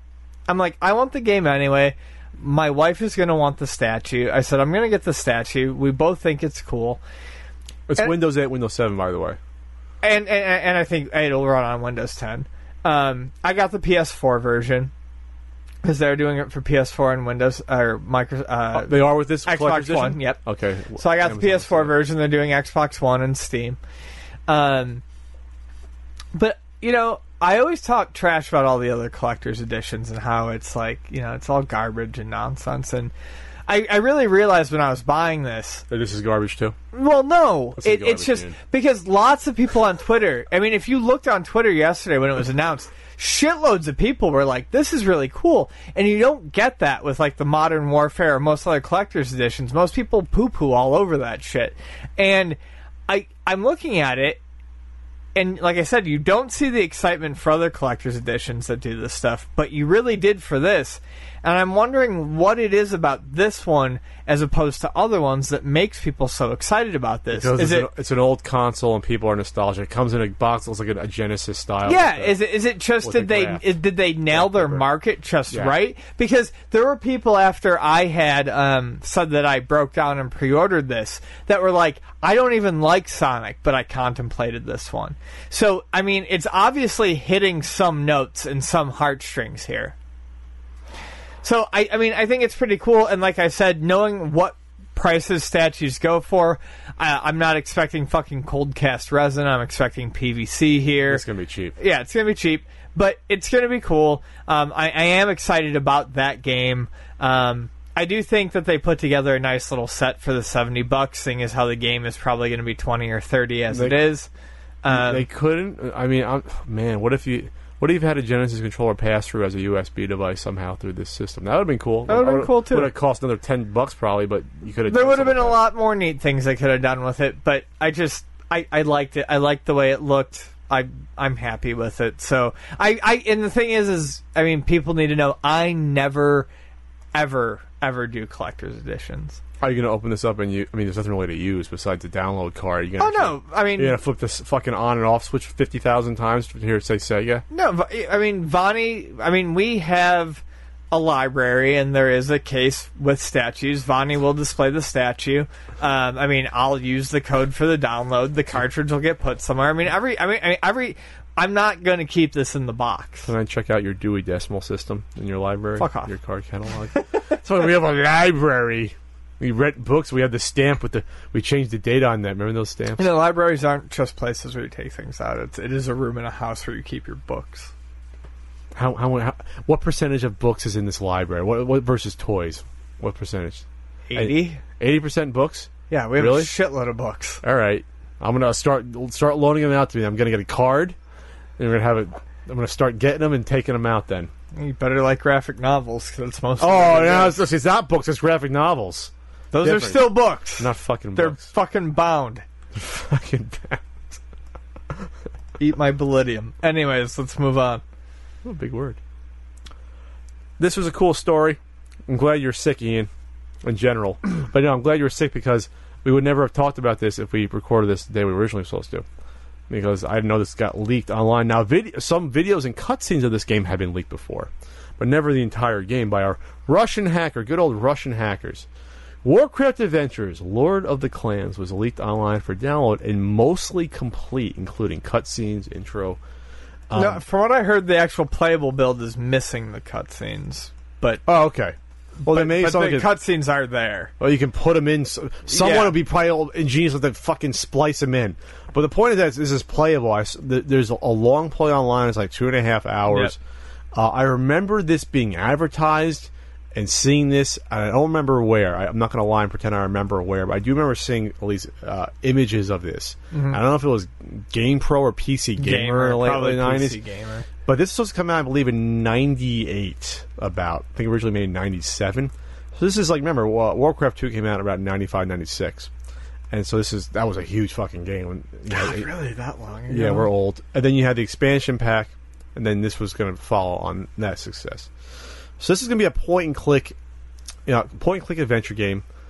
Very similar style as something like Full Throttle, sort of LucasArts style, where you're mostly contained in one environment, and then the game doesn't allow you to die. it looks like, which is different from like the Sierra style where you could die. Yeah, even Sierra, I think, started adopting towards the end, but certainly like Monkey Island, they would start adopting. But a lot of the adventure games towards the end, towards the 90s, I think, to try to make them appeal to more gamers, eliminated the random stupid deaths. So like the LucasArts games, this was hand-drawn. The animation looked nice, actually. Animation looked pretty good. It was actually the same team that did like those CDI Zelda games. That's why, if you notice, sort of that same sort of style. It looks very similar. It does, but a bit better. Well, they had Blizzard some had a little bit more money to throw, but it's the same style Sure, when you look at it. for sure. So the story is that it's an orc that's really It's Thrall. Thrall was I guess one of the I don't remember the fucking story at all, but Thrall's a fucking main character in this. But graphic violence in this, by the way, which we'll get into. Graphic fucking violence for a point-and-click adventure game. They kill humans, find a bunch of orcs. They kill them off, and there's a little baby. And they take home the baby, raise it as a slave, and then he in the game this orc escapes. Voiced by Clancy Brown. At first, it's like that sounds like Clancy Brown. It was Clancy Brown, which is funny because He plays Black Hands in the movie. Yep. Voices Black. So very interesting. Clancy Brown fucking rules. Anyway, so. This is very much in the style of, like we said, those mid to late 90s point-and-click games. What's interesting is that if you look at it, if you remember those first two Warcraft games, they're very tongue-in-cheek. There is a good amount of humor to those games, which carries over into here, which is shocking just because of the violence in this game. Like I said, you see, it's off-screen, but you see blood. You see an orc getting its throat slashed by a human. You see an orc dead with an arrow through its head with blood. Yeah, I mean, this is some graphic. Yeah, shit. there's a part where you're picking a shield off of an orc and his face is slashed, or what it was. Maybe it was an arrow. The arrow or spear. It was a spear in his head. So I watched about the first hour of gameplay, and it wasn't all violent, but it's in there. It's like it weaves itself in there and throughout. I think they advertised it even as like, or they were going to as like black humor, which is it is kind of to an extent. For. But I from what I saw, it wasn't really dark comedy. It was just uneven tone. Yes, it go wildly from, oh, that's funny, puns and stuff, choking the chicken and stuff, and then there's a fucking dead orc. Flat, shitty humor, and then death. Which might be a hint about why they canceled a game that was just about complete. Because it really is not a great game. Mm-mm. I don't think even for the time it probably would have been... I think it would have done okay for the time, but since adventure games like this were dying out in the late 90s by this time, I don't think it would have sold extremely well. I think it would have got... Maybe not Pam would be like, okay, it's just a game. It's just there. You know, like, who cares? You know, like, would fans of Warcraft 2 have bought it? Maybe some, but I think most would have stayed away from it. Well, I think another big thing is as you watch it... it was obviously weirdly slapstick in how they dealt with some of the bigger villains. Villains that I only know tangentially from people who have played World of Warcraft, but villains that played huge roles in the MMO and in current modern lore of Warcraft, who were dealt with and killed in this game in very slapstick and comedic ways. Like a certain dragon, Deathwing, Darkwing, or whatever. That's literally the flyers. It's a big black dragon that's literally killed in this game later on in late 2 hours in, I think. I didn't get that far. Get I was skipping through and I watched the part because it was noted. You literally get swallowed by the dragon, and this is a dragon that in one of the expansions that lays waste to the. In World of Warcraft, lays waste to the whole countryside and is a big badass. In this game, if this were to be canon, you get swallowed by it and you pinch off its fire breathing gland with a clamp and it coughs you out and you kill it.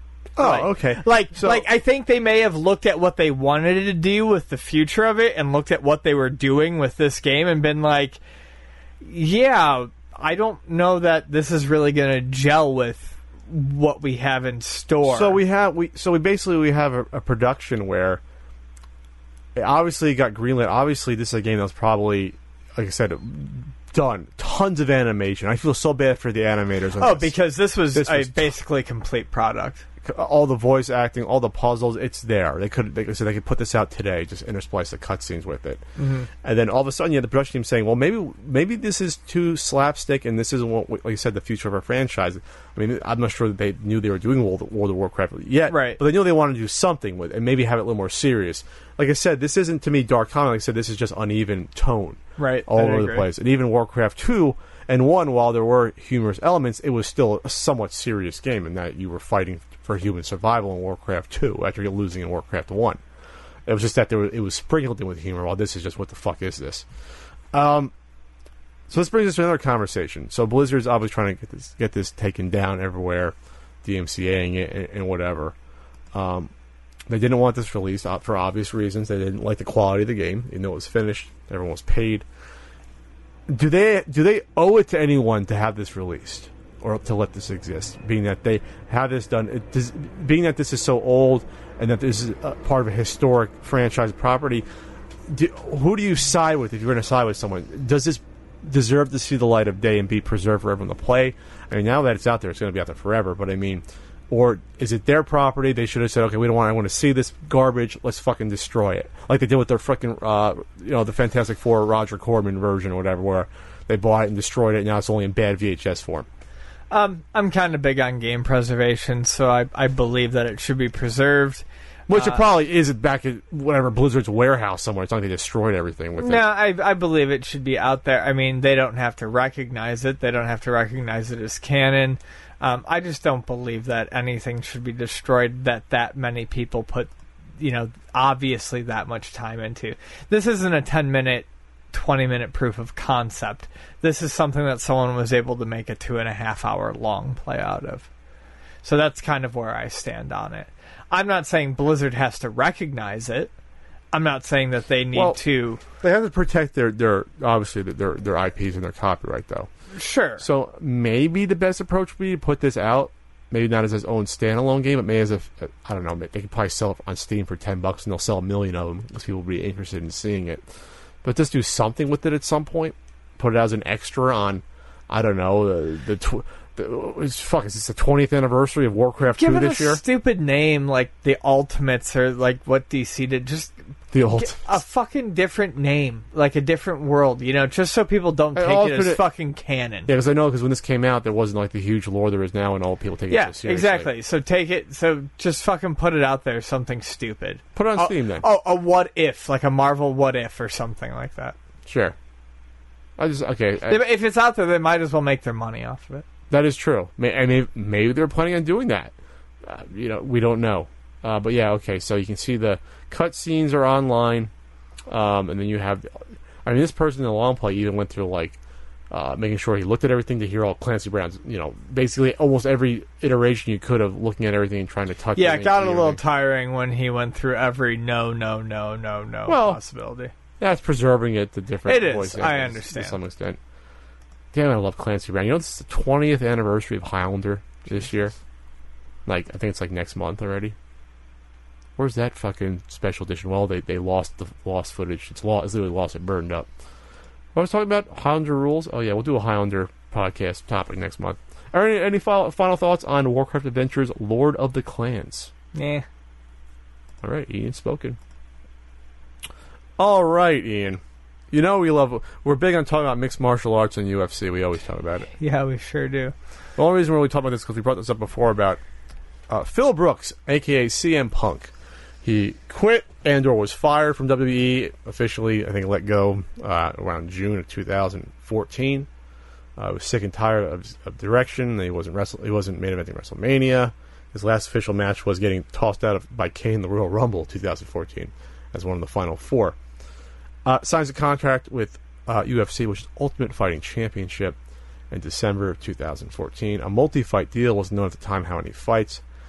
It was a big deal at the time. Made headlines because he's a wrestler coming in. And then at that point, it was him trying to train and to find a partner, find someone to fight against, and then dealing with some nagging injuries. He had a couple of injuries, a couple of setbacks. Originally, he was going to fight in 2014. Then it was going to be middle of 2015. middle of 2015, and then pushed back to 2016. Back injury. So finally he fought at UFC, 203? One that just passed. And he fought a 24-year-old Jersey guy, Mickey Gall, who was 2-0 in UFC. Young stud. And CM Punk, Phil Brooks, got absolutely destroyed in this fight. Through one punch. Very strange. It was basically... it looked like he was reaching. It was an amateur. Poke. It was an amateur versus a professional, yeah. Which is what most people expected. I talked to Norm, my pal Norm. I thought it'd make it to the second round. I said it'd be a victory if it lasted all 3 rounds. If he just survived, it'd be a moral victory. He comes in, just to recap the fight real quick. I mean, we've already been talking just about as long as the actual fight took. It was only 2 minutes and like 15 seconds or 14 seconds. CM Punk rushes in way too hard on a guy that has superior jiu-jitsu experience. Double leg takedown. Gets mauled a little bit with some ground and pound. Goes to side control. Takes his back eventually. Smashes the shit out of him. CM Punk's ear was fucking destroyed. Looks like his CM right Punk flipped to his back almost purposely, and I didn't get that. Like, well, I've watched it multiple times. It could be a defense from getting smashed from a mount position if you're fearful of that. Gall tried to put in a choke. Punk defended it. He got smashed around again, went back to the choke, and he got it. So, at the time, I remember Ian saying, you said that you wanted to see him get his ass kicked. And I said, I really don't want to see him get his ass kicked. I don't want to see anyone really get their ass kicked. No. But I did want to see him made an example of. And I'm glad it happened. Because I think CM Punk has been one of the most hypocritical assholes during this entire dream of his. Because CM Punk was a guy that was bashing guys like The Rock coming back, guys like Lesnar as these part-timers coming back to wrestle. They're taking a full-time wrestler's spot. They don't deserve it. And here you have a guy, CM Punk, with absolutely no real martial art experience, no mixed martial art experience, no professional fighting experience, coming on, signing a big contract, and I'll get into how much he was paid later, and taking a main pay-per-view spot. He was second to last on the card. He was second to last to the heavyweight championship fight that came afterwards. And all this build-up and providing an absolute non-entertaining fight that I guess only CM Punk hardcore fans wanted to watch. Did a good buy rate. It did do a good buy rate, but was, I thought, disgraceful to the sport and a slap in the face to real guys working at their craft, guys who are fighting for and training for 10, 15 years that hope to make it one day in the UFC, and they had to see that performance. And it was, like I said, it was absolutely disgusting. I'll come back to it. I want to get your thoughts on it. Okay, so here are my thoughts on it. Not a huge CM Punk fan. Was definitely a bit more fiery about it when the whole thing happened. Definitely felt it was an attention grab. You and I had kind of had a conversation about it yesterday that started off with my initial feelings. I got your feelings on it, and your feelings actually did kind of change my feelings on it a bit when we were discussing actually whether or not we were going to record last night based on how I was feeling. And I read a little bit more. But, I mean, first of all, I got no joy in the end from watching CM Punk lose. I didn't either. I didn't. I didn't get any joy from that at all. In reality, I don't really get any joy from that sort of thing, for the most part. I kind of like watching, Zack Snyder get, knocked around a little bit. You want to see Zack Snyder in the octagon? Anyway. But I didn't. And there's a lot of asterisks to this. CM Punk's speech afterwards got to me a little bit, journey, the trying, you gotta do what you want to do thing. But I think that only really got to me because I'd had a conversation with a friend recently where he was trying to do some new things. And as I get older, I'm usually the, you gotta do what you want to do, you gotta try things type of guy. As I get older, I get a little bit more cautious. I feel like more cautious than maybe I should be with my advice, and I felt kind of bad listening to that. I'm like, probably should have told this friend who doesn't listen to the podcast, it's just not in his sphere. I'm like, I probably should have been a bit more encouraging about these things. So I felt bad. But couple things to say.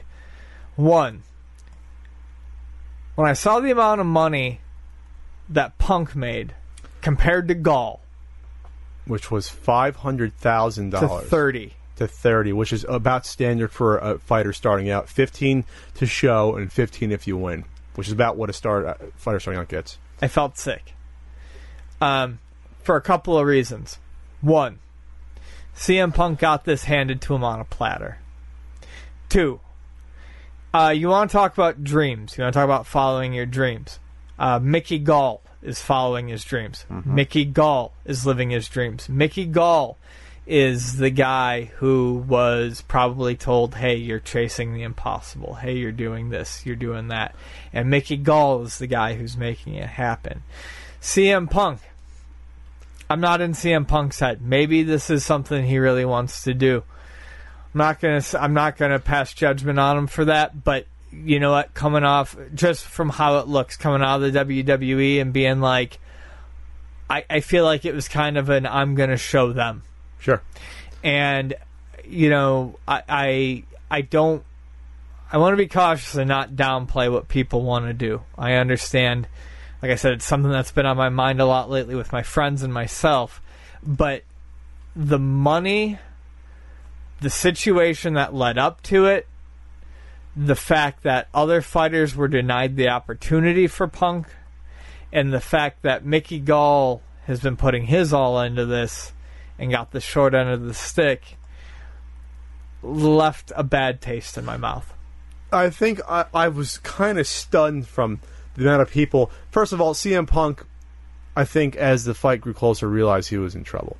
The word on the street, I mean, you can see in those, they had the whole promo video section build up to him where it's showing him training early on. I'm not saying that I'm an expert at throwing a punch or will ever be, but CM Punk couldn't throw a fucking punch when he was hitting the training mitts. And that's what people are pointing on, that he just doesn't have the talent to do that. And so in order to learn to do that, it's going to take a very long time. And with someone like Mickey Gall, who's been training in martial arts probably for at least 10 years since he was probably like a young kid. Right. And he's young, and he's hungry, and he needs that to survive. CM Punk is a millionaire from WWE. He's 37. An old 37 for how banged up his body is from 20 years of professional wrestling. He doesn't need UFC, MMA world in order to survive. He can get his ass kicked and get paid handsomely and go home, and who the hell cares? You know, he has nothing to risk by losing. Right. Basically. People are saying, oh, he's so brave. Is it really brave if you're going and getting paid $500,000 to get beat around for 2 minutes? I'll do that. Fucking sign me up right now. Beat me up for 2 minutes, give me $500,000. What is so fucking brave about that? Nothing. What's brave is that you're going in a UFC fighter and getting paid maybe $10,000 to do it, knowing that if you lose, that could be your only fucking shot ever. You lose, you're gone, you're back to the fucking Idaho carnival and fighting in front of 50 people. Right. That's bravery. That's putting your life on the line, your career. Yeah. He showed no fucking bravery at all. And that really pissed me off to see people say that.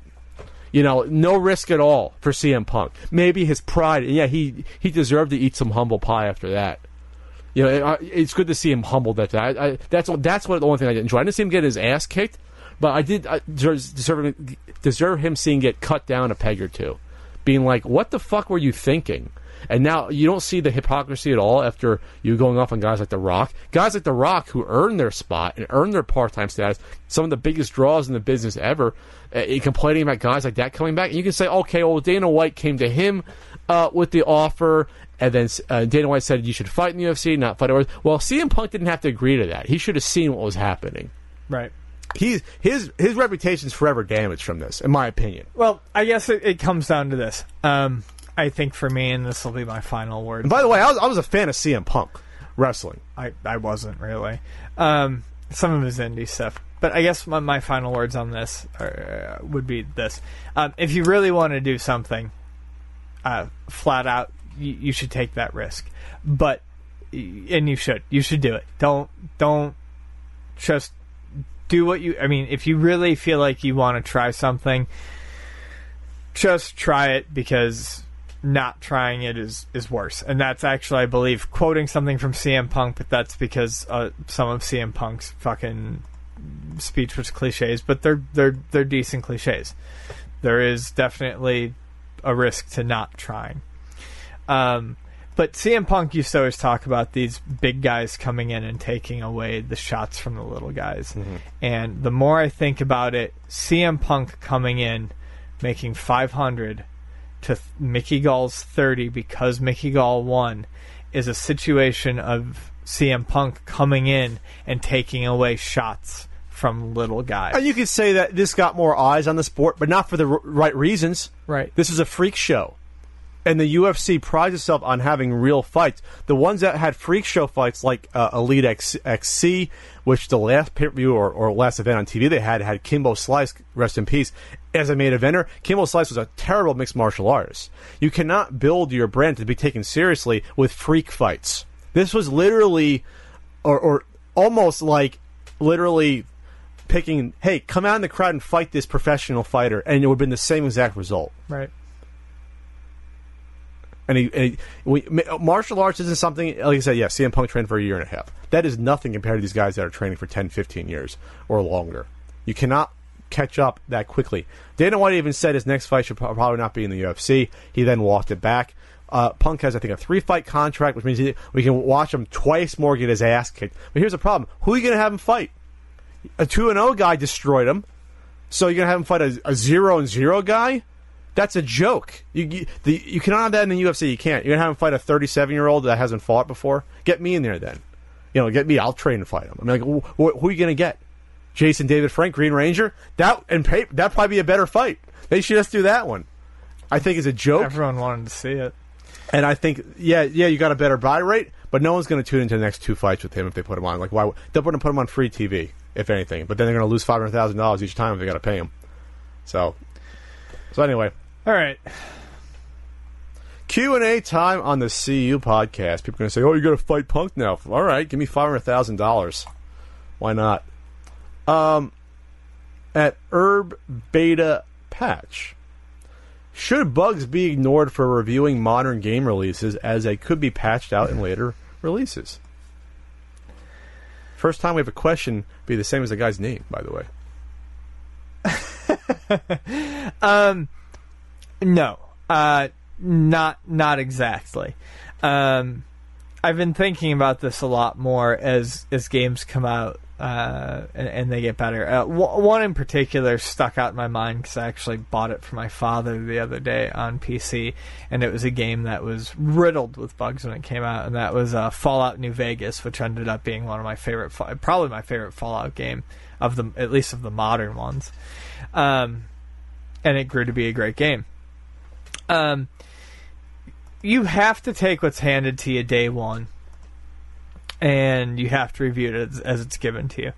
Especially something that back then was, reviewed on a system that not everyone had connected to the internet. But you have to take your day one experience because a lot of people are going to buy on day one, and you have to review it as such. That said, I do think there's something to be said about maybe especially around the holiday season, maybe October, November, taking some of these big releases that were maybe marred by bugs and maybe doing an update review on them based on patches and bug fixes. I'm not saying you gotta blow them, but if a game came out in a game that was big came out in September or something, or June, or in the spring, and has had significant fixes to it where it was broken and is now a much better, more playable game, maybe give it a secondary review or a secondary glance and say, hey, this was fixed. Doesn't excuse the shape that it came out in, but it's much more playable now. It's a much more enjoyable experience. I don't like that games are often shipped in a broken state because they know they can fix them later. But a game can drastically improve over the course of patches. A person who is not a buyer on day one, and there are lots of people who do not buy on day one, may find themselves enjoying a game a lot better if they're buying it 4 months down the line. I guess it depends to me if there are features or bugs that are being patched or being put in. No, I'm talking about bugs. I'm not Just necessarily bugs. talking about features. I'm talking bugs. Okay. So if there are Saves and bugs, crashes. okay, if there are bugs, are they game breaking or are they just annoying?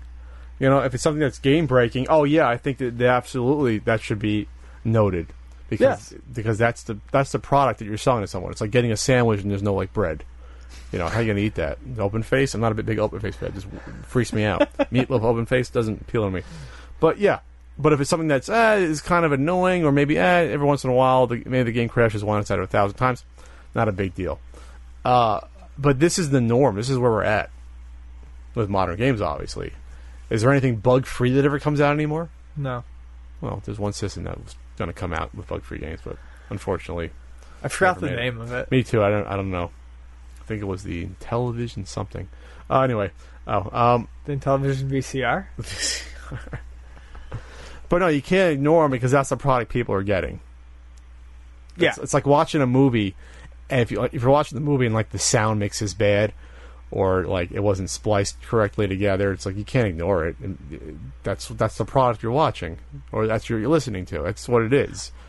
A lot more people buy games on launch or close to launch these days because so many games have tied in online features, and online for a lot of games can pass you by if you don't buy them close to launch.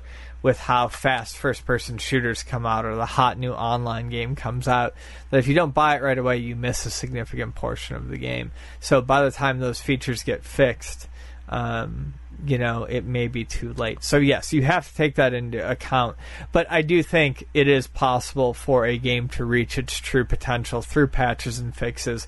Like I said, a good example would be Fallout New Vegas, given time. So this is a little bit of a halfway question, and I think some games do deserve revisiting. I guess, or else we get to the point where you have to have like leeway or grace period for new games that come out. Well, we'll give it a couple weeks and then review it. You can't Some review places do that. They do that? Yeah, they'll be like, as of right now, it's this. We'll check back in a month. Don't remember Danny Sullivan having a review like that. That was bug free right out of the gate. Right, absolutely zero bugs. Zero It bugs. was on cartridge. At Regular Nintendo, how do inserts affect the prices of complete in-box games, or does complete in-box also mean inserts, for example, maps and subscription cards? I think it largely depends on the game that you're buying.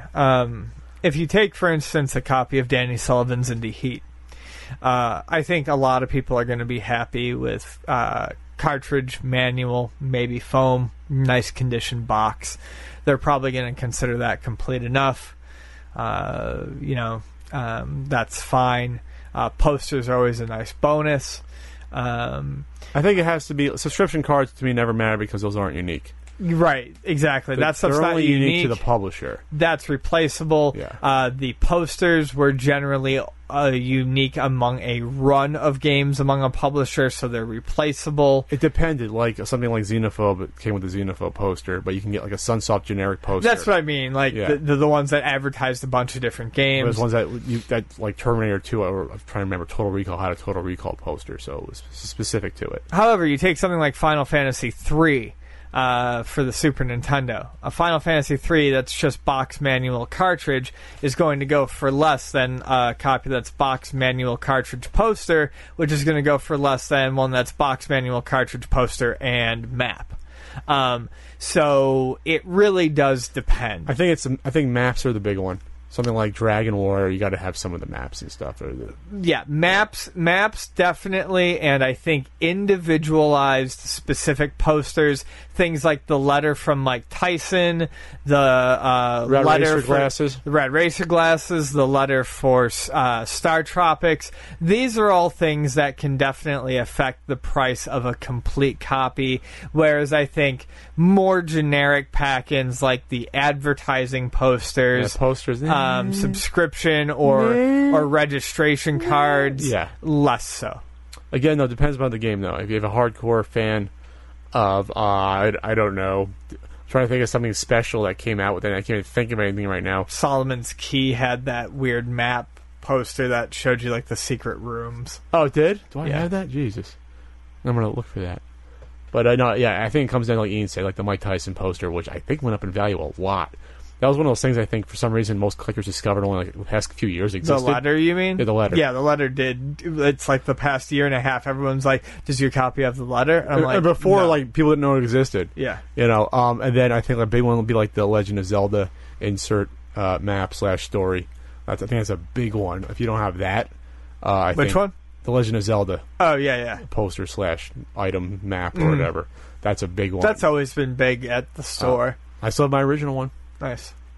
I drew my awful writing. I actually found another one that person drew in every secret, like the entire thing. At the very first Luna Video Games location, we had someone who did a beautiful one in all colored pencil. And it was like, it looked like it was moth-ridden, like eaten, because there was holes all over it, and it did not survive the transportation to the second store. It was awesome, too, because they really, like, fine detail. I got to show you mine, because mine was done by, like, you know, like, a fucking child that I still can't draw all right, but the one I found was done very well. I was like, holy shit. Nice. And I remember I had it with my extra manual and someone was ready to buy it. I'm like, no, I think I might just keep that. Yeah. I think, I'm done. And they were mad, but I was like, no, sorry. I reserve the right to take it out of your hand, sir. No. Pet's an asshole! Anyway, all right. Last one from probably our gold medal winner when it comes to people who have just magically ended up on our Q&A section. From Who Dat, as in Dat Ass is my boss. Can we please bring some closure to the Double Dragon beef between Pat and Ian? it was a dark day on Twitter. A very dark day when out of nowhere, like an RKO. I had like a drink or two in my system. I'm talking. When Ian goes, just have to say, no one talks about it. Double Dragon's a bad game. Can't we just admit it? And I'm like, what? Ian knows my love of Double Dragon, first of all. Second of all, this son of a bitch sat next to me during video game years and didn't say one bad word about Double Dragon. In fact, I remember him might have semi-complimenting the game. So, Ian, care to explain yourself? What the hell happened? Why the sudden shift in attitude in one of my most beloved games? Yeah, because I constantly remember Double Dragon 2 and the okay port of Double Dragon 1, despite the fact that it's single player. The problem is that single player in the arcade. I know. I'm talking about the NES versions. Oh, okay. Which were okay. I have constantly downloaded basically every available arcade version of Double Dragon 1. MAME, Xbox Live Arcade, PlayStation 4, and I can't fucking stand it. It's choppy. It's full of slowdown. I personally think it's a fucking garbage game. Did it push beat-em-ups forward? Yes. Much like the most important game of all time, Space Invaders pushed shooters forward. But that does not make it good. Here's something that I discussed with someone the other day. I know, I hear you fuming. There are games that push genres forward that are important, but when it comes to games that are good to play, that does not mean you go all the way back. There are games that are... There's a starting point.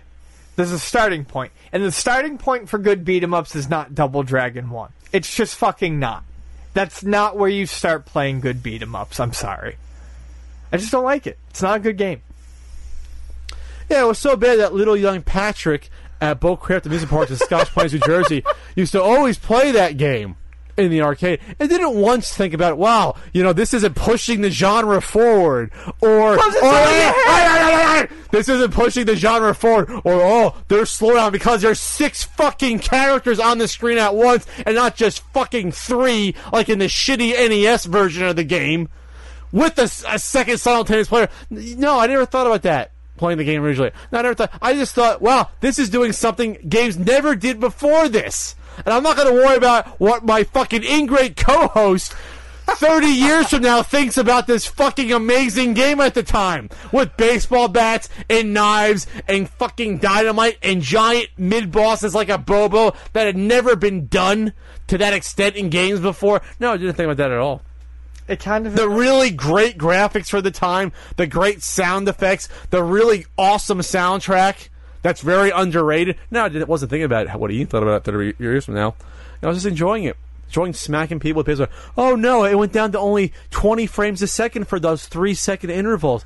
Oh, God forbid that happened to Double Dragon. And the game was so bad, and no one played it, and was so unimportant, that they came out with Double Dragon 2, and Double Dragon 3, and 4, and 5. Because that first game was terrible. Yeah, what did Tecmo Japan know all about? kind of suck except for the second one. They all kind of suck. You heard it here first. The second one's Ian great. says they all kind of suck. The second one's fantastic. A marvel of electricity. One of the best things you can do with it, actually. You know what never pushed the genre forward, Ian? Mappy Land never pushed the genre forward. How about that? But that's or fun. Mappy never pushed the genre forward. But it's fun. That fucking killed the genre of little mice cops running around. Never saw another game after that. How much slowdown was in that game, asshole? Not a lot. Not a lot. Fucking sitting next to me during video game years. I don't think we closed anything. I made it worse. But I'm closing the laptop. Because that brings to an end this episode of the Completely Unnecessary Podcast. Not yet. This ingrate sitting across from me has a Patreon account that I'm going to lock him out of the account tonight. It's patreon.com/pixelsickle, and you can help support us and you can watch the podcast in its entire video form with all our awkward segues as such, and our good old Patreon preamble, which this week I thought was better than usual. Yeah, it was good. I don't remember what we talked about because I was tired. Now I'm running on fucking fumes because this week has been awful for me psychologically and mentally. So check it out, the podcast in full on you're listening to it. You fucking know where it is. It's on iTunes and Google Play and Stitcher and everywhere else. Podbean, good old Podbean. And we're going to be at conventions, me more than Ian. I'm going to have him disinvited to Portland Retro Gaming Expo. That's going to be October. Simply because of my opinions on Double Dragon. That's a big part of it. October 21st to 23rd in Portland. Retro World in Connecticut, October 15th to 16th. And Retropalooza in Arlington, Texas, October 1st and 2nd. And then a new Pat the NES Punk video is coming out. UltimateNES.com. You can order the book. It's now finally getting mailed out, pre-orders, and it's up on Amazon if you want to put up your review there. If you have the book, please leave your honest but flattering review there. And then I got to eat some Wendy's because there's no more burritos because the place is closed. I really enjoyed our more afternoon shows because I can get a nice taco afterwards. That's nice. So, for a person who doesn't appreciate good video games from the mid-'80s, I'm Pat Contry, and we're going to see you later.